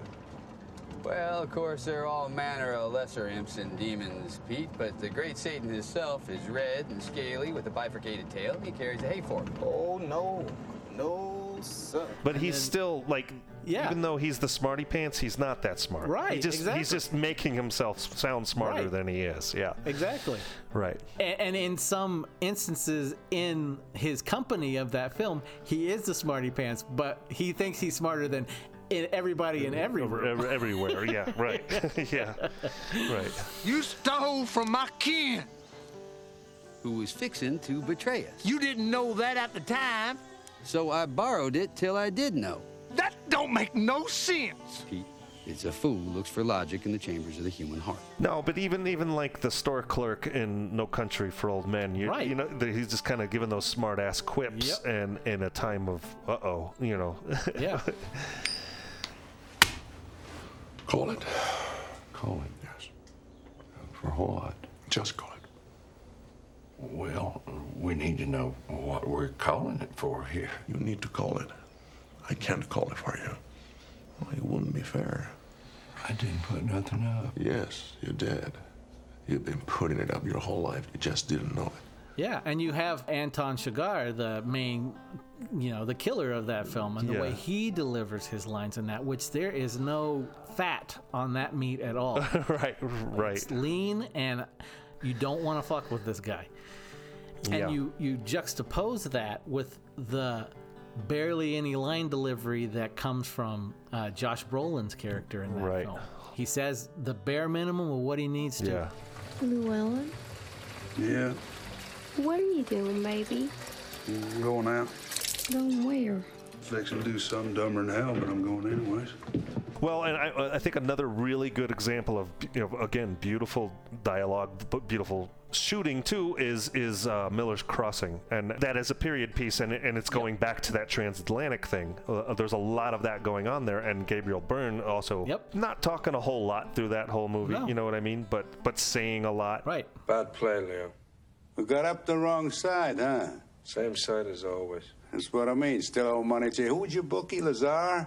I could put it right for you. Thanks, Leo.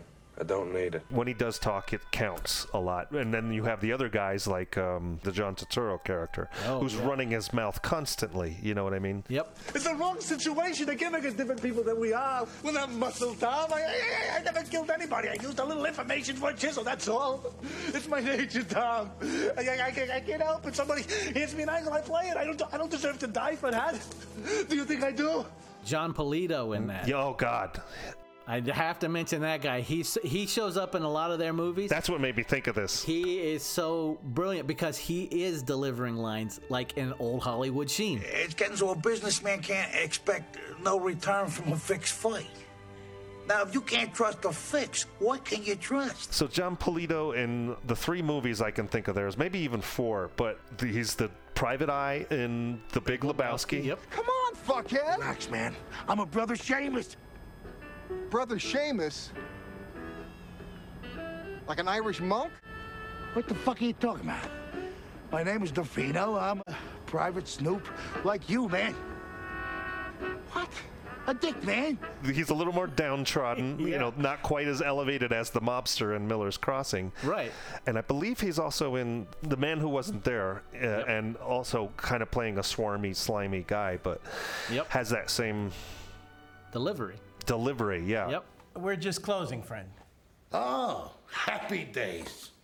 I wish I was doing well enough to turn away business. Well, it's funny. It's how they find their actors, and because John Goodman is another one who is just kind of like born to read their lines, kind of like the way Sam Jackson is born to read Tarantino's lines. Has the whole world gone crazy? Am I the only one around here who gives a shit about the rules? Market zero. John Goodman and this guy Polito and George Clooney and all these guys, and even Josh Brolin. I would say mostly though John Goodman and Polito. These two guys. They are so of the Coen brothers. It's almost like it's hard to separate the two. Yeah, no. You know, you can't, and to take them out of their parts that they play in all of their films. Any of the movies, and all the way back to Raising Arizona for John Goodman. All the way back. Yeah. And another one I'll even add to that is Stephen Root. He's so good at all of their movies. The way he just he you put him in any small tiny little part, and he stands out among everyone else. Pan shot. Pan shot. Yeah, in the Ballad of Buster Scruggs, him and James Franco in that little vignette. Stephen Root is genius in that little thing. Right. And the other guy, Timothy Blake Nelson. Yeah. Right. The way because he's from Oklahoma, you know. Right. And so he has that kind of countryness to him. So as that kind of singing cowboy in the Ballad of Buster Scruggs. All day I face the barren waste without the taste of water, cool water. He doesn't look the part, but he definitely sounds the part, and he carries himself that part. It's genius. Yeah. Cool, clear water. John Goodman, of course, every movie that he's in of theirs, he's just a standout character. If it's Big Dan that we're talking about, or and Oh Brother, right. I don't believe I've seen you boys around here before. Allow me to introduce myself. Name of Daniel Teague, known in these precincts as Big Dan Teague. Or to those who are pressed for time, Big Dan, Toot Court. Walter and the Big Lebowski. Fucking Nazis. They were Nazis, dude? Oh, come on, Donnie. They were threatening castration. Uh-huh. Are we going to split hairs here? No. Am I wrong? Who's going to detract from the brilliance of what you're seeing Jeff Bridges do in that film? Right. I am not Mr. Lebowski. You're Mr. Lebowski. I'm the dude. So that's what you call me, that or his dudeness or duder or, El Duderino if you're not into the whole brevity thing. They have to do it in a big way. It's going to be John Goodman as Walter, and he just, every scene he's in, just steals it. Even the small part he has in Inside Llewellyn Davis. Yeah. I think is the best part of that movie. The best part of the movie, yes, right, yeah, right. Yeah. What's the N stand for? What? What's the N stand for? Llewyn Davis. Llewyn, Llewyn, Llewyn. It's Welsh. Oh, it would have to be something stupid fucking name like that. You don't look Welsh. And in Barton Fink, yeah. They say I'm a madman, Bart, but I'm not mad at anyone. Honest, I'm not. He has that kind of dim-witted optimism, even though he's a murderer. Yep. And then Frances McDormand. Well, of course, yeah. That's Mrs. Cohen in a way. Right. But she's so great in everything. In every goddamn thing, all the way back to the first one, Blood Simple. Blood Simple. Right. So like all of those things, and their influence on dialogue, I think, is monumental. Monumental, yeah. Fargo, right? Think of Fargo and the whole. I was just wondering. Yeah, like I told you, we haven't had any vehicles go missing. Okay. Are you sure? Because, I mean, how do you know? Because, see, the crime I'm investigating, the perpetrators were driving a car with dealer plates, and they called someone who works here, so it'd be quite a coincidence if they weren't, connected. Yeah, we almost forgot to mention Fargo. I'm almost ashamed of myself, but of all the we're mentioning everything but that, and Hail Caesar too. Hail Caesar is another one where it's mid-Atlantic and that fast-paced kind of.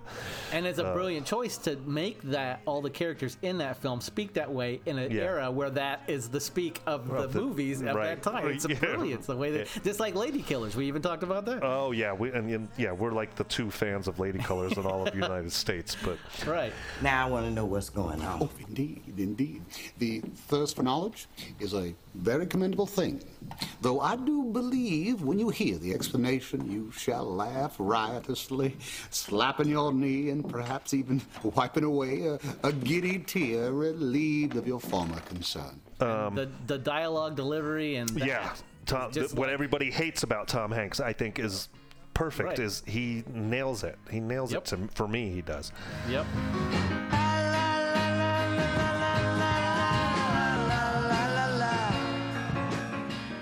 But then you got Friends of the Coens that is also homaging bravado acting of the yesteryear, and that's Sam Raimi, and you look at his Evil Dead films and the Ash Williams character, and Bruce Campbell is amped way the fuck up. Right. But it works. Yeah, it does. All right, you primitive screwheads, listen up. See this? It's a 12-gauge double-barreled Remington. S-Mart's top of the line. You can find this in the sporting goods department. That's right, this sweet baby was made in Grand Rapids, Michigan. Retails for about $109.95. Shop smart. Shop S-Mart.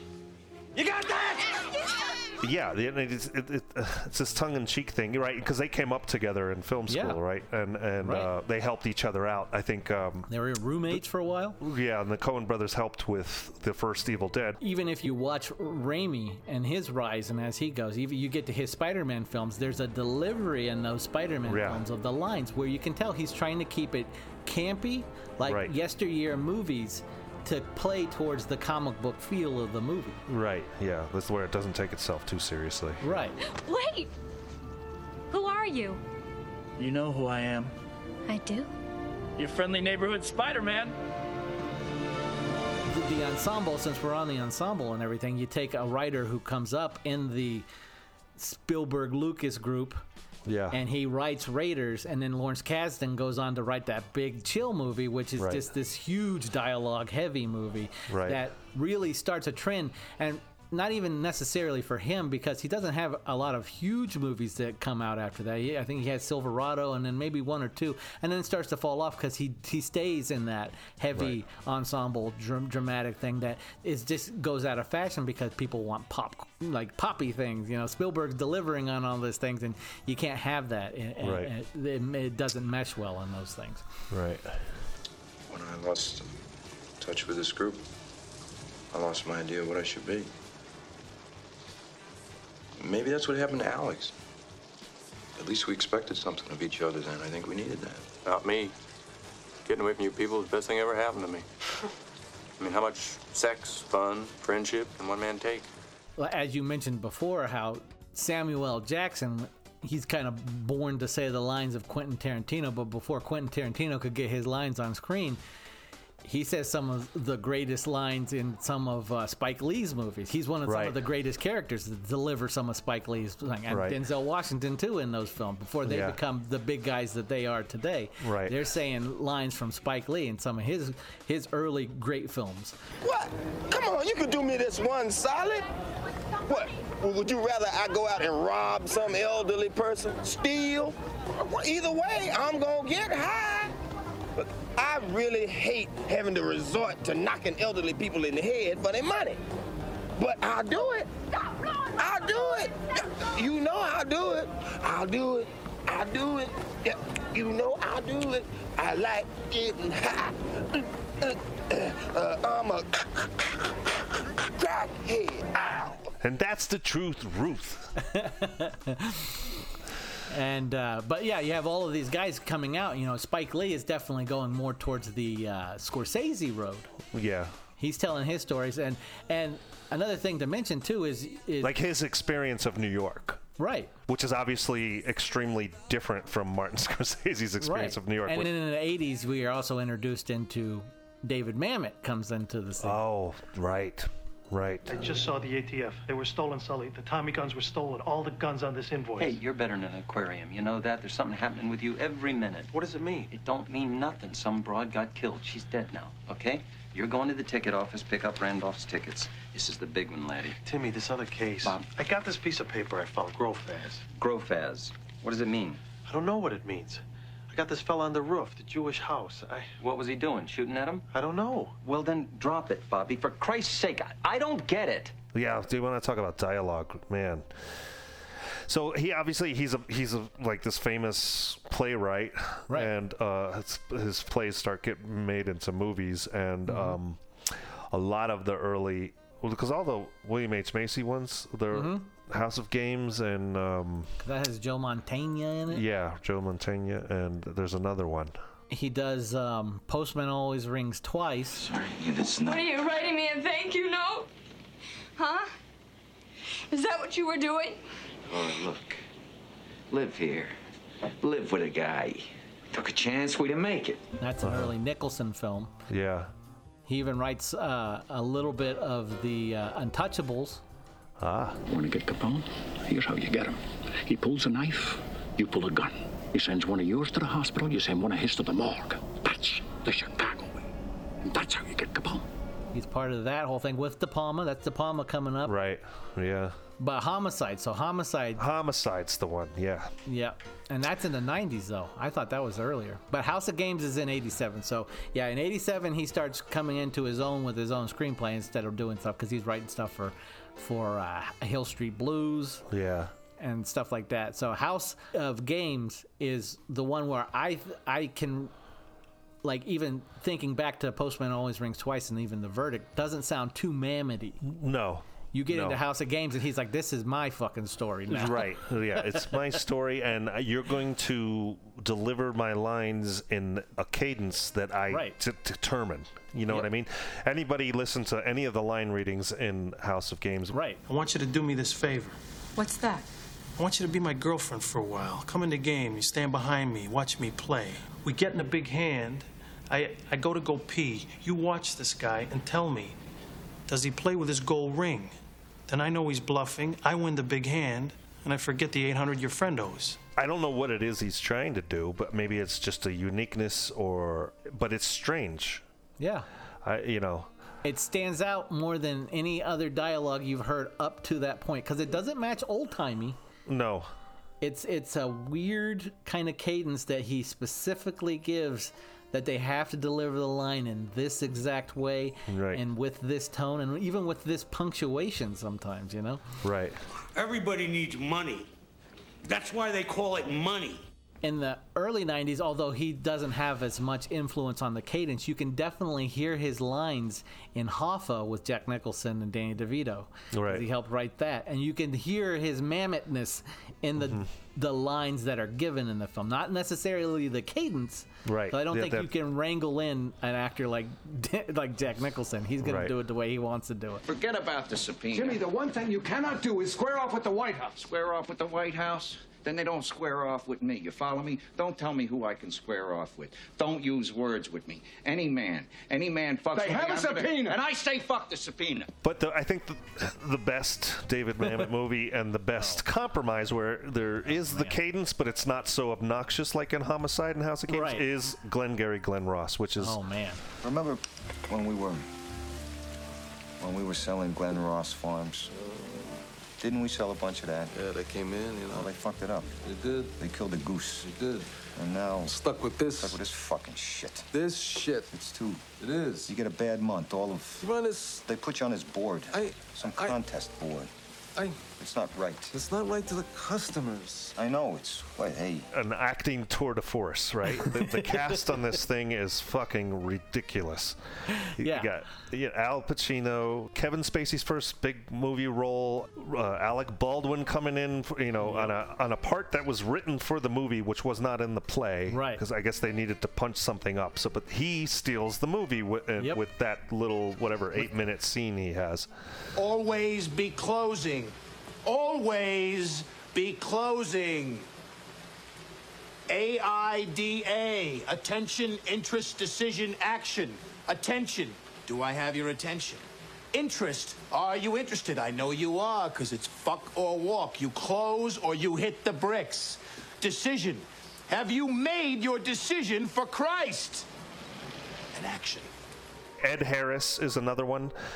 Alan Arkin. Jack Lemmon is absolutely magnifique in this movie. Yeah.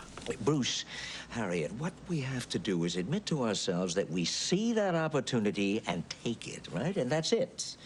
Now we just sit there. I got my pen out. Always be closing. Oh, God, that's what I've been saying the old ways, right? Convert that motherfucker, sell him, make him sign the check. Now, they got their money in government bonds. I said to myself, fuck it, let's go all the way, huh? The whole route.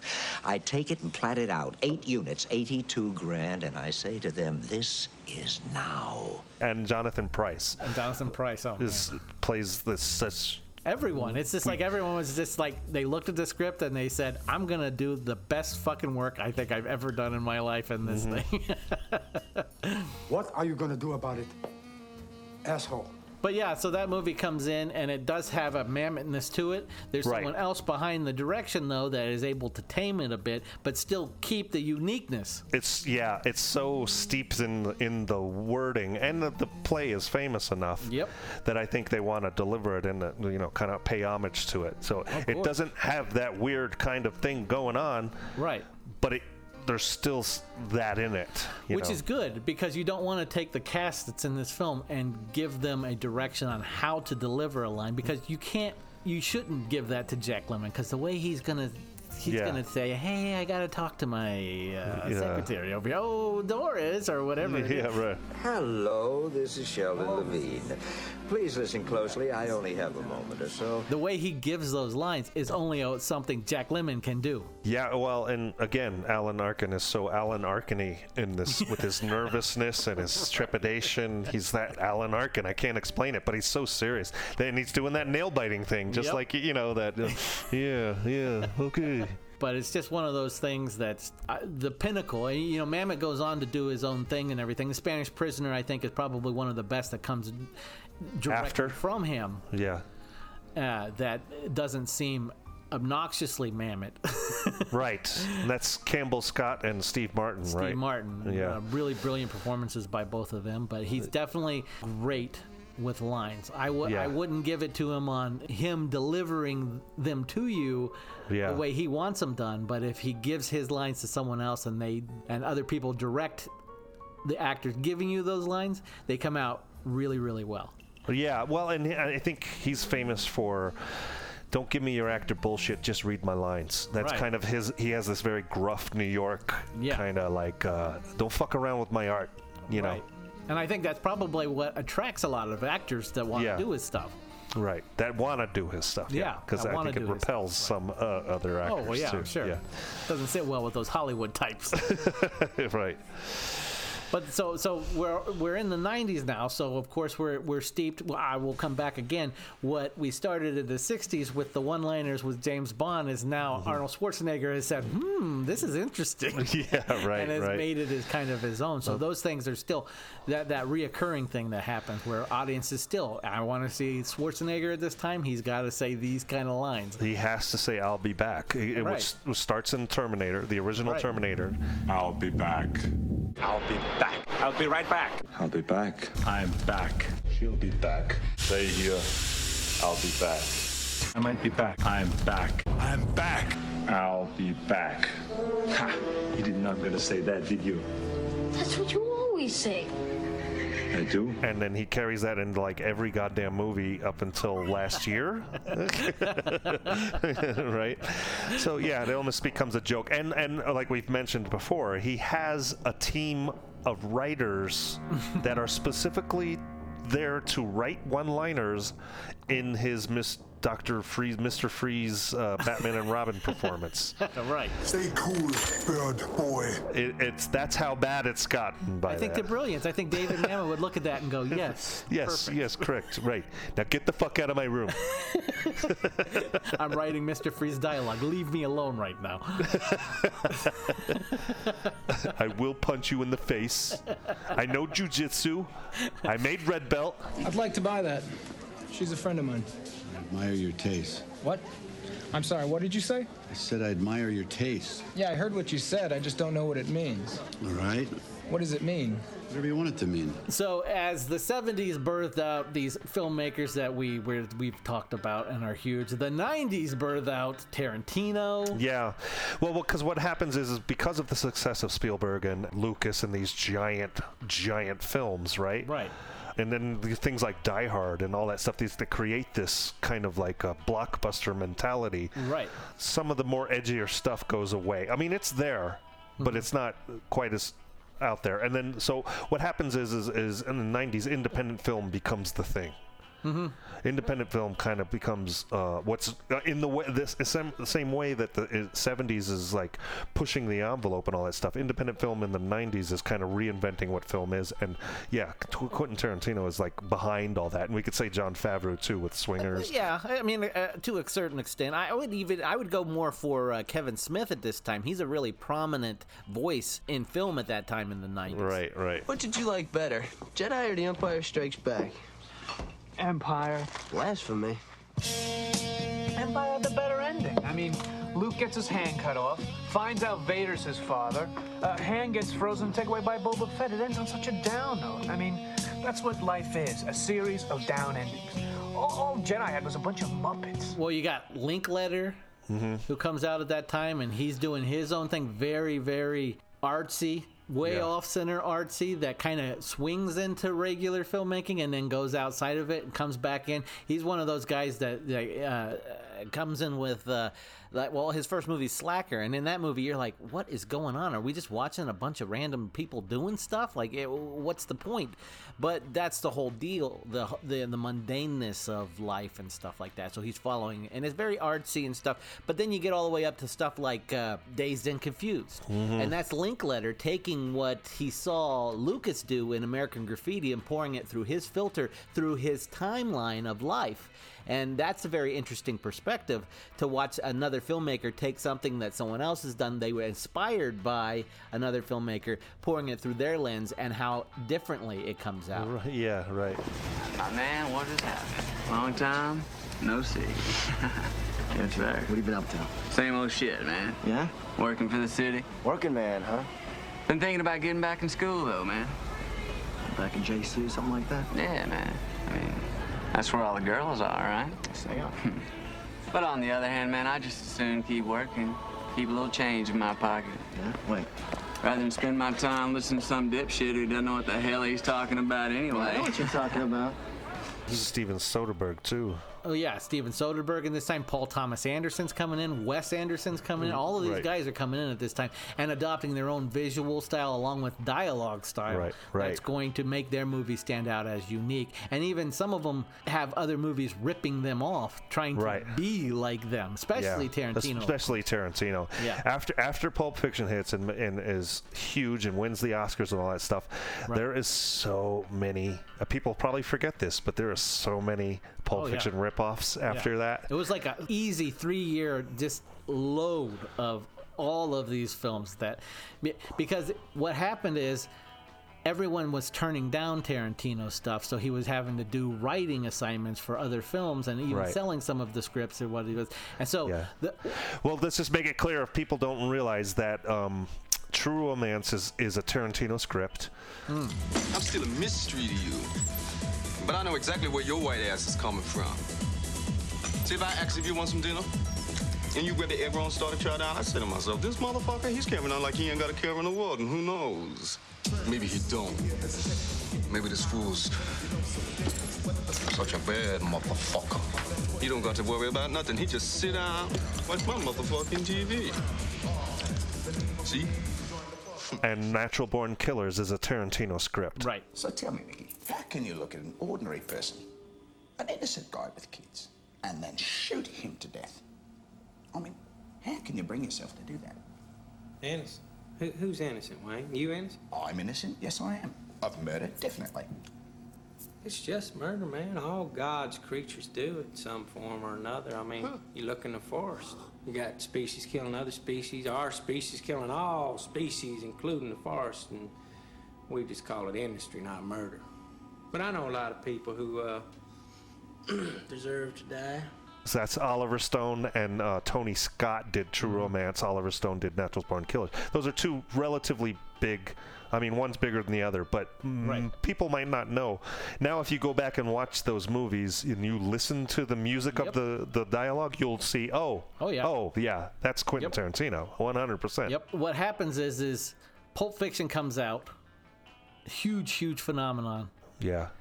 Gigantic phenomenon, and all of the studios that turned down that script all of a sudden think, well, we can find that in something else, even though we didn't see it in that to begin with, and start hiring all these other people that are Tarantino-like. Probably even, I would imagine, hiring filmmakers and saying, be Tarantino-like. Right, yeah. You know. Like isn't there like Way of the Gun is Way of one? the Gun, and you have the Boondock Saints. Boondock Saints, and Chris Walken is in that one where the guys kidnap him. Suicide Kings, and there's a ton of them. There's tons and tons. Want some bacon? No, man, I don't eat pork. Are you Jewish? No, I ain't Jewish. I just don't dig on swine, that's all. Why not? Pigs are filthy animals. I don't eat filthy animals. Yeah, but bacon tastes good. Pork chops taste good. Hey, sewer rat may taste like pumpkin pie, but I'd never know because I wouldn't eat the filthy motherfuckers. So, so everything gets inundated with this Tarantino-esque kind of quality because it's so unique and it has its own style, and it does skirt on things that you have seen in Hollywood before, but it has this bite to the dialogue that this musically, as you used very brilliantly earlier about how the Coens write, Tarantino has his own little box of musicality in his he can take mundane topics and have these people talking about this shit and elevate it in a way that makes it interesting and funny, and with a lot of words involved. Let me just get this straight. You don't ever tip, huh? I don't tip because society says I have to. All right, I mean, I'll tip if somebody really deserves a tip. If they really put forth the effort, I'll give them something extra. But I mean, it's tipping automatically. It's for the birds. I mean, as far as I'm concerned, they're just doing their job. Hey, this girl was nice. She was okay. I mean, she wasn't anything special. What's special? Take you in the back and suck your dick? I'd go over 12% for that. Hey, look, I ordered coffee, right? Now, we've been here a long fucking time. She's only filled my cup 3 times. I mean, when I order coffee, I want it filled 6 times. 6 times? Well, what if she's too fucking busy? Words too fucking busy shouldn't be in a waitress's vocabulary. At this time, as we're saying, in the 90s, where it's Schwarzenegger films and Spielberg extravaganzas like Jurassic Park and Batman movies that are going off the rails, and all of this crap is coming out, and then you have this guy who's like, I'm gonna embrace dialogue again. Yes, right, because you got like you were saying, Stallone and Schwarzenegger and Clint Eastwood and all that stuff have made a meal ticket out of not saying a lot, right, and kind of using attitude. Yes, and now he's gonna in action, in gritty action, right? So yeah, what Tarantino does is, I'm gonna take this gritty action and add a shitload of dialogue, right, and make it clever as fuck. All right, before we start talking about stewardesses, let's get Beaumont out of the way first. You know, I think somebody already did. What? You ain't here? Hear what? Somebody with a grudge blew Beaumont's brains out. Oh, shit. That shit rhymes. Blew Beaumont's brains out. And the way he comments on the dialogue being said in his film and everything, it's brilliantly done. So then when you get to Pulp Fiction, and the way all of these characters have a unique way of talking, but still in the voice of the central guy who's writing it for them, it still amazes me how you can hear him in all of the characters, but they're still distinct individual characters. Yeah. Yes, right. Yeah, and that goes all the way up until now, you know. Yeah. No, yeah, totally. He's brilliant at that. You wouldn't think that a character like Christoph Waltz's character in Inglourious Bastards, and his brilliant delivery and the way he says, Gentlemen, I have no intention of killing Hitler and killing Goebbels and killing Goering and killing Bormann, not to mention winning the war single-handedly for the Allies, only later to find myself standing before a Jewish tribunal. If you want to win the war tonight, we have to make a deal. Like some of the lines he says, it's like poetry in the film. Right. And then you get to Brad Pitt's character and how he delivers lines and everything, but they're still coming from the same brain, but they're completely two different characters, but still really unique dialogue delivery. Tell me, Aldo, if I were sitting where you're sitting, would you show me mercy? Nope. What is that English expression about shoes and feet? Looks like the shoe's on the other foot. Yeah, just thinking it. So another one of the guys that comes out of this, though, that is one of my favorite filmmakers, and not even though that he does a lot of fascinating stuff, but he writes all of his own material, and a lot of his dialogue is, I find, really great, but not great in showy great. Right.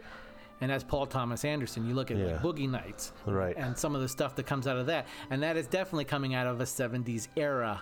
Yeah. Of movies. It's a period piece in a way. Yeah, it's a period piece, but he's also doing it as movie delivery, but not just movie delivery from that time of like exploitative films, but porn films of that time, in the way that they're delivering this campy dialogue and stuff like that. So John C. Reilly can deliver lines like, "Hey, did you ever see that movie Star Wars?" Oh, about 4 times. People tell me I look like Han Solo. Really? And it's the funniest goddamn thing ever. The confidence behind it. Right. Yeah. And then you get all the way up to like There Will Be Blood, in the way that you have Daniel Day-Lewis taking over that and saying the way those lines are. The Phantom Thread, or he had Licorice Pizza and everything else. So the way he's able to embrace different style of speak through all of these characters that inhabit his world, but still all of them seem unique and not a part of the same thing. Even, you look at Punch Drunk Love. Yeah.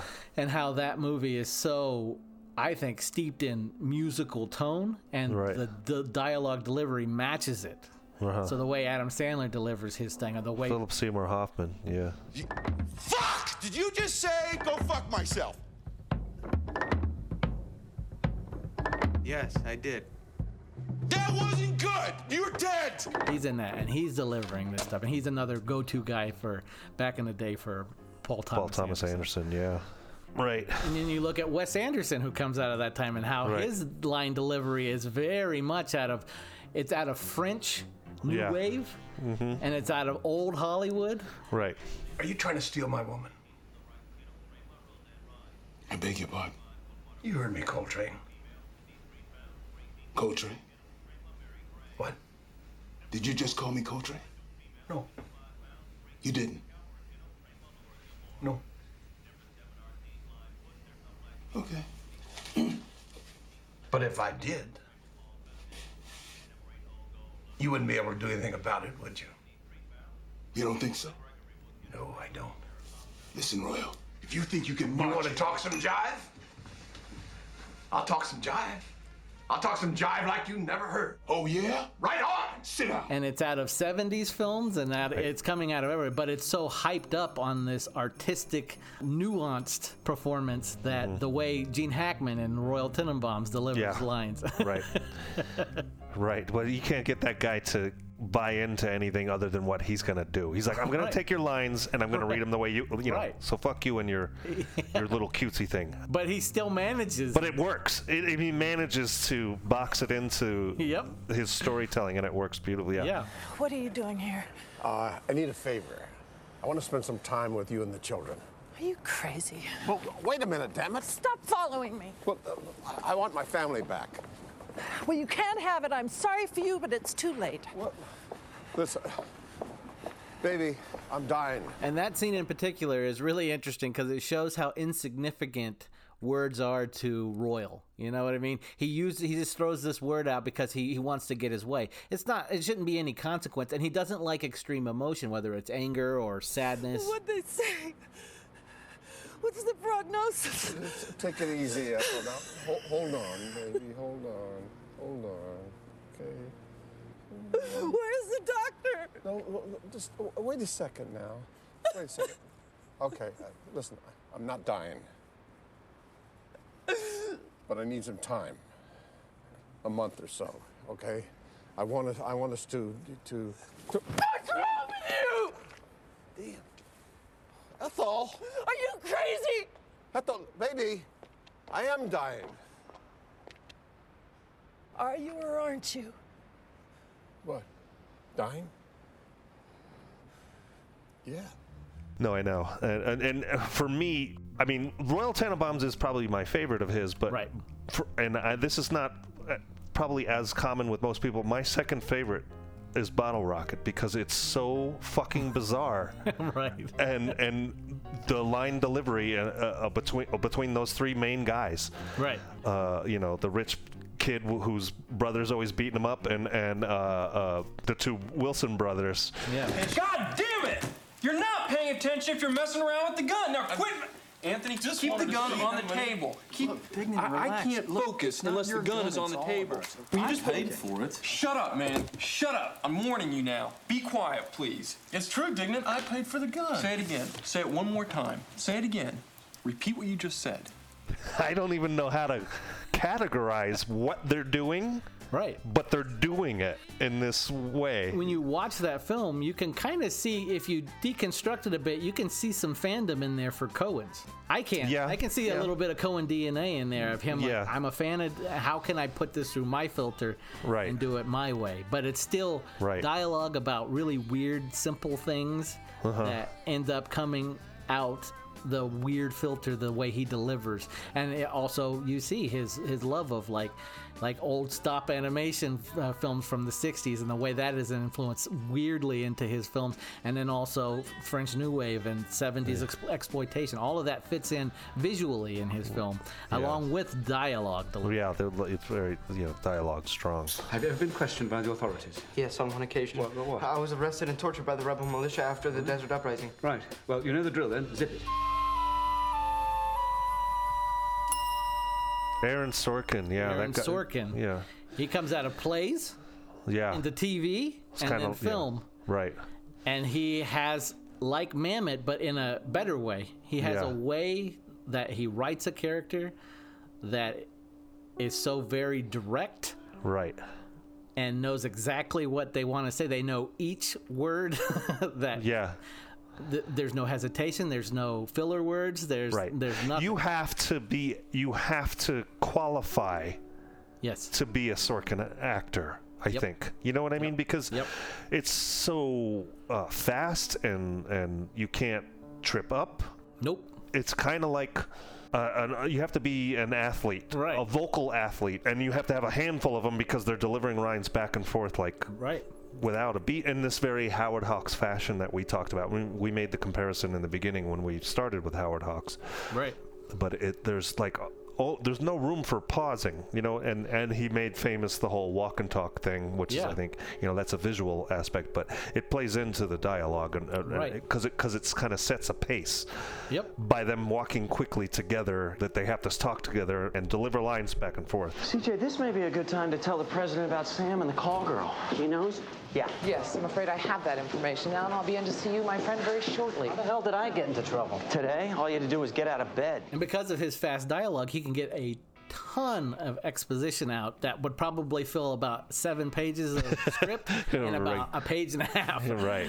And I think that's why you have some directors get a hold of his material and do it well. Yeah.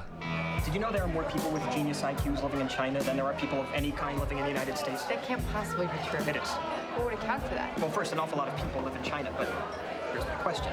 How do you distinguish yourself in a population of people who all got 1,600 on their SATs? I didn't know they take SATs in China. They don't. I wasn't talking about China anymore. I was talking about me.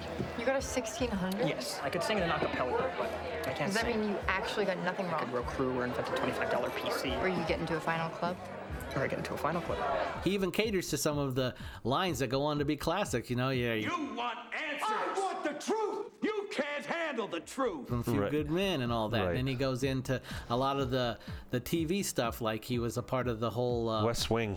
And that definitely hones his style that goes back into movies. And then you get a brilliant director like David Fincher who takes some of his work and puts it on film in like The Social Network. And you see that hit this incredible dialogue mixed with this immaculate filmmaking, visual. Yeah, visual. And it just, it's that movie is an explosion of like amazing cinema. Right. Yeah. Mr. Zuckerberg, do I have your full attention? No. Do you think I deserve it? What? Do you think I deserve your full attention? I had to swear an oath before we began this deposition, and I don't want to perjure myself, so I have a legal obligation to say no. Okay, no. You don't think I deserve your attention? I think if your clients want to sit on my shoulders and call themselves tall, they have a right to give it a try, but there's no requirement that I enjoy sitting here listening to people lie. You have part of my attention. You have the minimum amount. But we're also David Fincher hobnobbers. The pair of us. Yeah, all of these guys are being birthed from the different style of dialogue that come up through the years and are still, like, some of the old guys are still operating. I mean, unfortunately, we lost the pairing so far of Coen brothers. They seem to have split, and so that's a kind of a big bummer. But at the same time, you know, we got a good amount of output from them over the years. And they dabbled in a ton of different genres that you can kind of see them work in all kinds of different ways. Tarantino, you know, he's coming up on his 10th film, which he's saying is going to be his last film. Yeah. So, and then Sorkin is kind of just getting his strut. Right. You know, because he's starting to direct now. He's got 2 films under his belt. Yeah. If anyone's seen Molly's Game, I think that's the best of his directorial. That movie is just amazing, and the dialogue delivery and visual style and stuff. Really good movie. Right. And then, you know, and Paul Anderson's still going. Linklater's still going with a lot of his films that he's doing. Wes Anderson's still going, and then... Yeah, because otherwise, you know, we are in that weird period right now where it's kind of like in the 60s where every big Hollywood film is these, like, either biblical epics in the 60s, and now it's all, you know, grand visual epics now with comic book stuff and all that stuff. Right. These guys aren't being expressed quite as much as they were, and the up and comers are not getting the traction that, say, Tarantino, Paul Thomas Anderson, all these guys got in the 90s. I think it's harder in today's market because of the flooding of the market with streaming and all that stuff. But yeah, the brilliant part of that though is where long form storytelling starts to become, streaming starts servicing long form storytelling, where those kind of guys can come to an arena and now have a huge, like, ballpark to play in. Yeah. To where, you know, Tarantino can do The Hateful Eight. Right. So you taking in the Red Rock to hang? You bet. You gonna wait around to watch it? Oh, you know I am. I want to hear her neck snap with my own 2 ears. Get up, boy!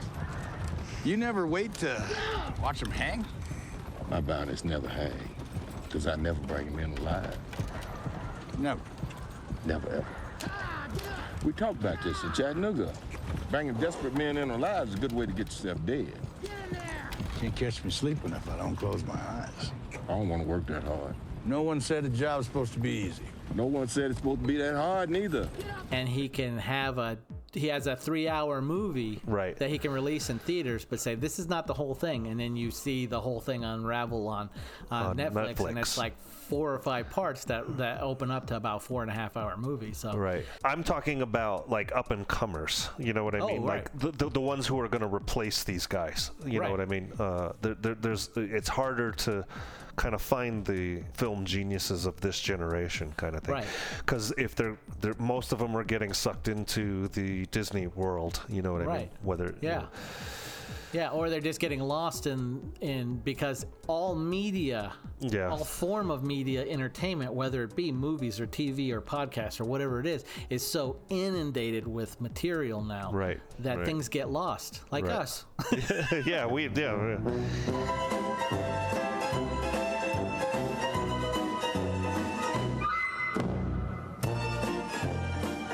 So, yeah, I think it's not of the days where, like Spielberg, he sneaks onto the lot of Universal and gets his script to a filmmaker and becomes a star. That doesn't happen anymore. No. If that happened to these days, he'd be thrown out of the lot and say, go make a movie on YouTube and let's see your experience. Right. But I think what is cool though is we do have Netflix, and the guy who runs that place, I can't think of his name, Ted something. I don't know. The guy who runs Netflix is pretty much like willing to take gambles on a lot of people. So and he'll throw big names a lot of money, but he'll also fund a lot of stuff that probably would have never have gotten funded by big Hollywood back in the day either. So it's a two-way street. Except Cannon. Oh, Cannon. Yeah, that's. I thought you were saying be a star. I thought you were saying Ken. I'm like, Ken who? He runs Tubi? Duh. Duh, stupid. Ken Tubi. That's why it's called Tubi. Jesus. It's like Ronald Hulu.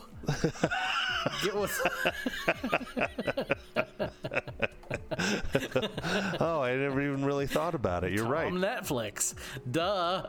Yeah, Tom Netflix. Walt Disney Plus. Get with the with his frozen head on display.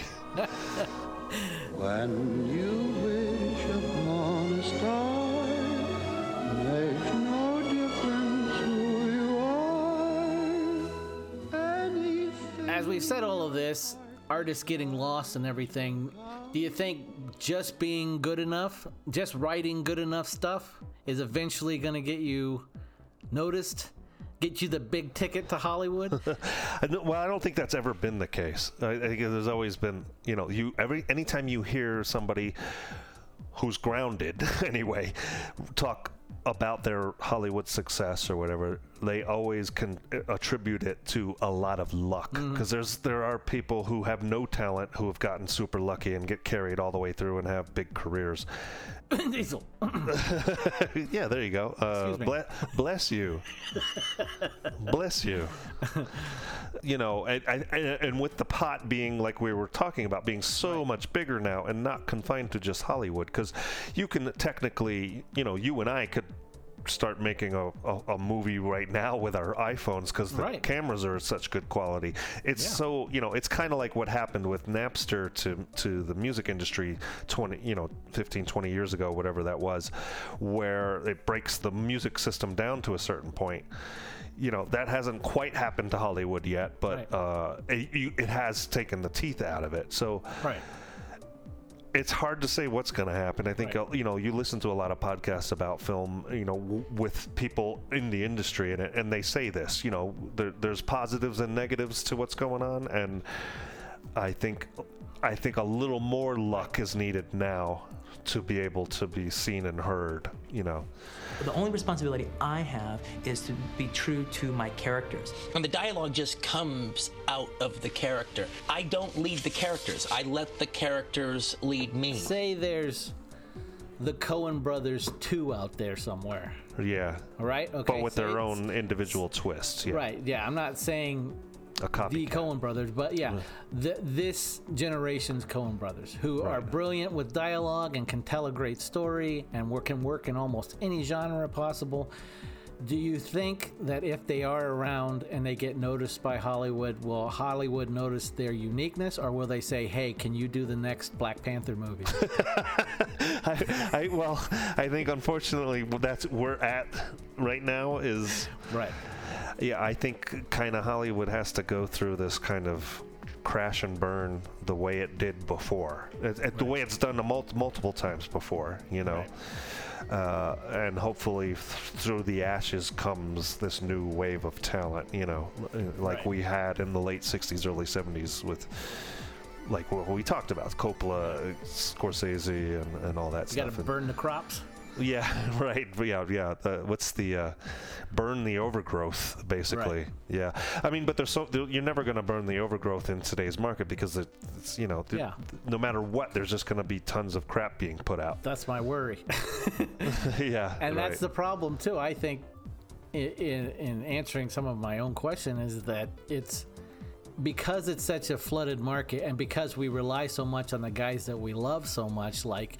You know, like when we love Kubrick, or how we love Fincher, or how we love the Coen brothers, or all of these guys that we've mentioned, Tarantino, all of these guys, there's so much pressure put from us, not necessarily that they have to feel the pressure. They shouldn't. They should do whatever they want. And if they like what they do, then good for them.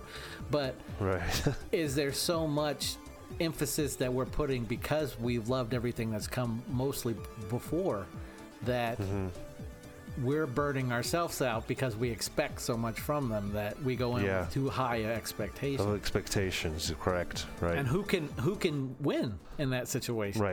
Right. It seems at this point that having a common love for the same thing is kind of probably disappearing. Right. You know. You're saying we're fucked. Yeah, basically. The world is over. There would have been a time for such a word.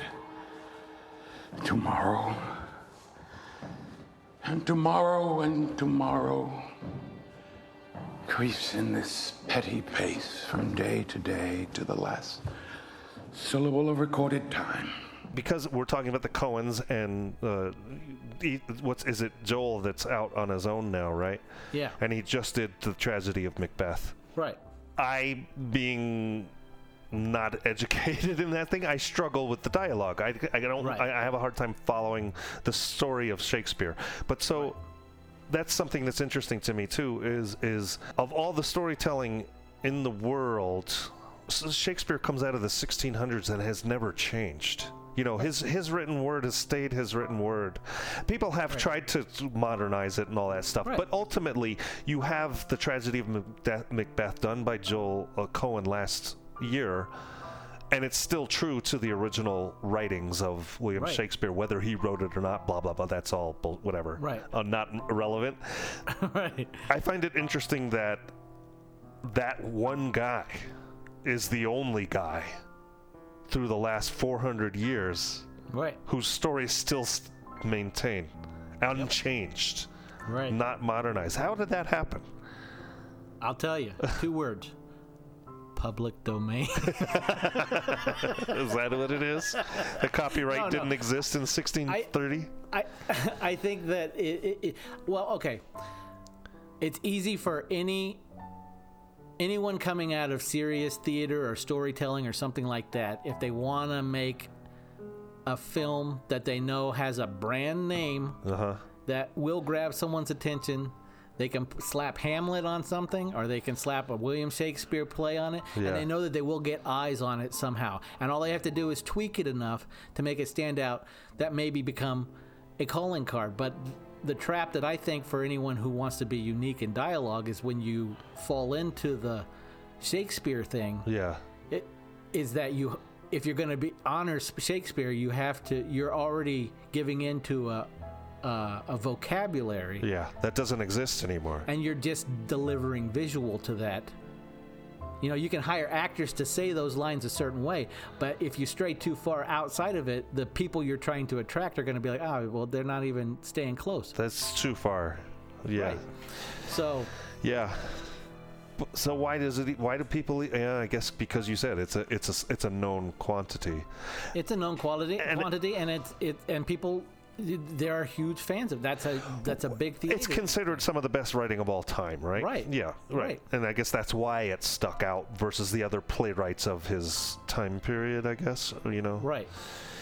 I just find it interesting, since we're talking about it, that the Coen brothers split up. Yeah. And the one Coen that's left that's still doing movies chooses to do something that could neuter the dialogue of a brilliant, which makes me wonder, is he the one that comes up with more story and the other brother comes up with more dialogue? Yeah. Or, you know what I mean? It's interesting that he's neutering his own style. His own style. Right. They're known for their unique dialogue and delivery, and they're taking something that cannot be changed. It's so on the nose, that point, that it has to be on purpose.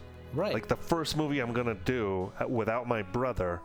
Right. Is something that has to be safe. It's safe, and I guess safe, but also I guess safe is the word. That's the first that when I heard he was doing it, and the other brother wasn't doing it, I'm like, well, that's a safe pick. Yeah, because you can't change the dialogue. Yeah, and if you do, like I said, you get like what's the point of going to Shakespeare if you're going to change it? Yeah. You know what I mean? Right. Of all men else I have avoided thee, but get thee back. My soul is too much charged with blood of thine already. I have no words. My voice is in my sword. Let fall thy blade on vulnerable crest. I bear a charmed life which must not yield to one a woman born. To spare that charm. No, but then just on the topic of Shakespeare itself, and we're talking about dialogue and why a time we're talking about a time in this, English language is constantly evolving. You know what I mean? Yeah. If you go past William Shakespeare, which is, like I said, the early 1600s, and into the 1500s is like the time of Henry VIII, which is pretty predominant period in English history. Once you go beyond that, and you're a fly on the wall during the War of the Roses, these people are talking, and you as a modern, American are sitting there going, what? What are these people talking about? Which is, are they mad? Their voices are raised. I think they're mad. There's It's like watching Peaky Blinders sometimes. It's like in our first episode. All right. It's like in our episode Boo, when I talk about The Witch and putting on the subtitles thinking it's going to help me. It doesn't. I don't understand it any better because I'm reading the dialect of the 16th century or the 1600s, 17th century. Right. No, I just think it's interesting that for whatever reason, because William Shakespeare is considered the best writer of all times, I can't relate to that because I can't follow what he's saying. So maybe he is, maybe he isn't. I don't know. But that it becomes the stalwart of theater in general, and because it becomes the thing in theater, it becomes the thing in movies too, so to a certain degree, like the thing to look up to, right? Like Laurence Olivier and King Lear, all that kind of stuff. Right. To be or not to be? That is the question. And I am a fan of Shakespeare and everything, and that's why it has to be, in my opinion, it has to be, if you're gonna do Shakespeare, you can't change the dialect, so all you can tamper with is visual style and performance of, delivery of dialogue. And so, you have people like Kenneth Branagh who does it, and he did, great things. But when he did Hamlet, he did the full text, which had never been done before at that time. Right. And he did it in a 70 millimeter, beautiful presentation. Everything is very Hollywoody, glammy in it, the way he made everything look. And it's a pretty film. Right. But it's the same dialogue I've heard in every other Hamlet film. Yeah. And everything. And so all he can change is delivery. Right. And it's the same when Mel Gibson did Hamlet back in the early 90s. Right. Good performance. He did a really good job, but nothing really was skewed except performance. How much more anger they put on a certain dialogue. The look is completely different too. Right. Like the Mel Gibson's version is very grungy, almost Dark Ages kind of what we perceive the Dark Ages to be, right. and visually, and then his is very almost more of a Renaissance-y looking. Right. Kenneth Branagh's is more of a very clean and developed. Yeah. Yeah, and that's my whole point of saying all this. Yeah, right. All you change is the visual. way it looks, right? Yeah. Should also make no noise in the streets. We will rather sleep than talk. You speak like an ancient and the most quiet watchman. For I cannot see how sleeping should offend. Well, there you go, folks. A lot of dialogue on dialogue. Yeah. I hope you get the skinny on what we're saying. And may the force be with you.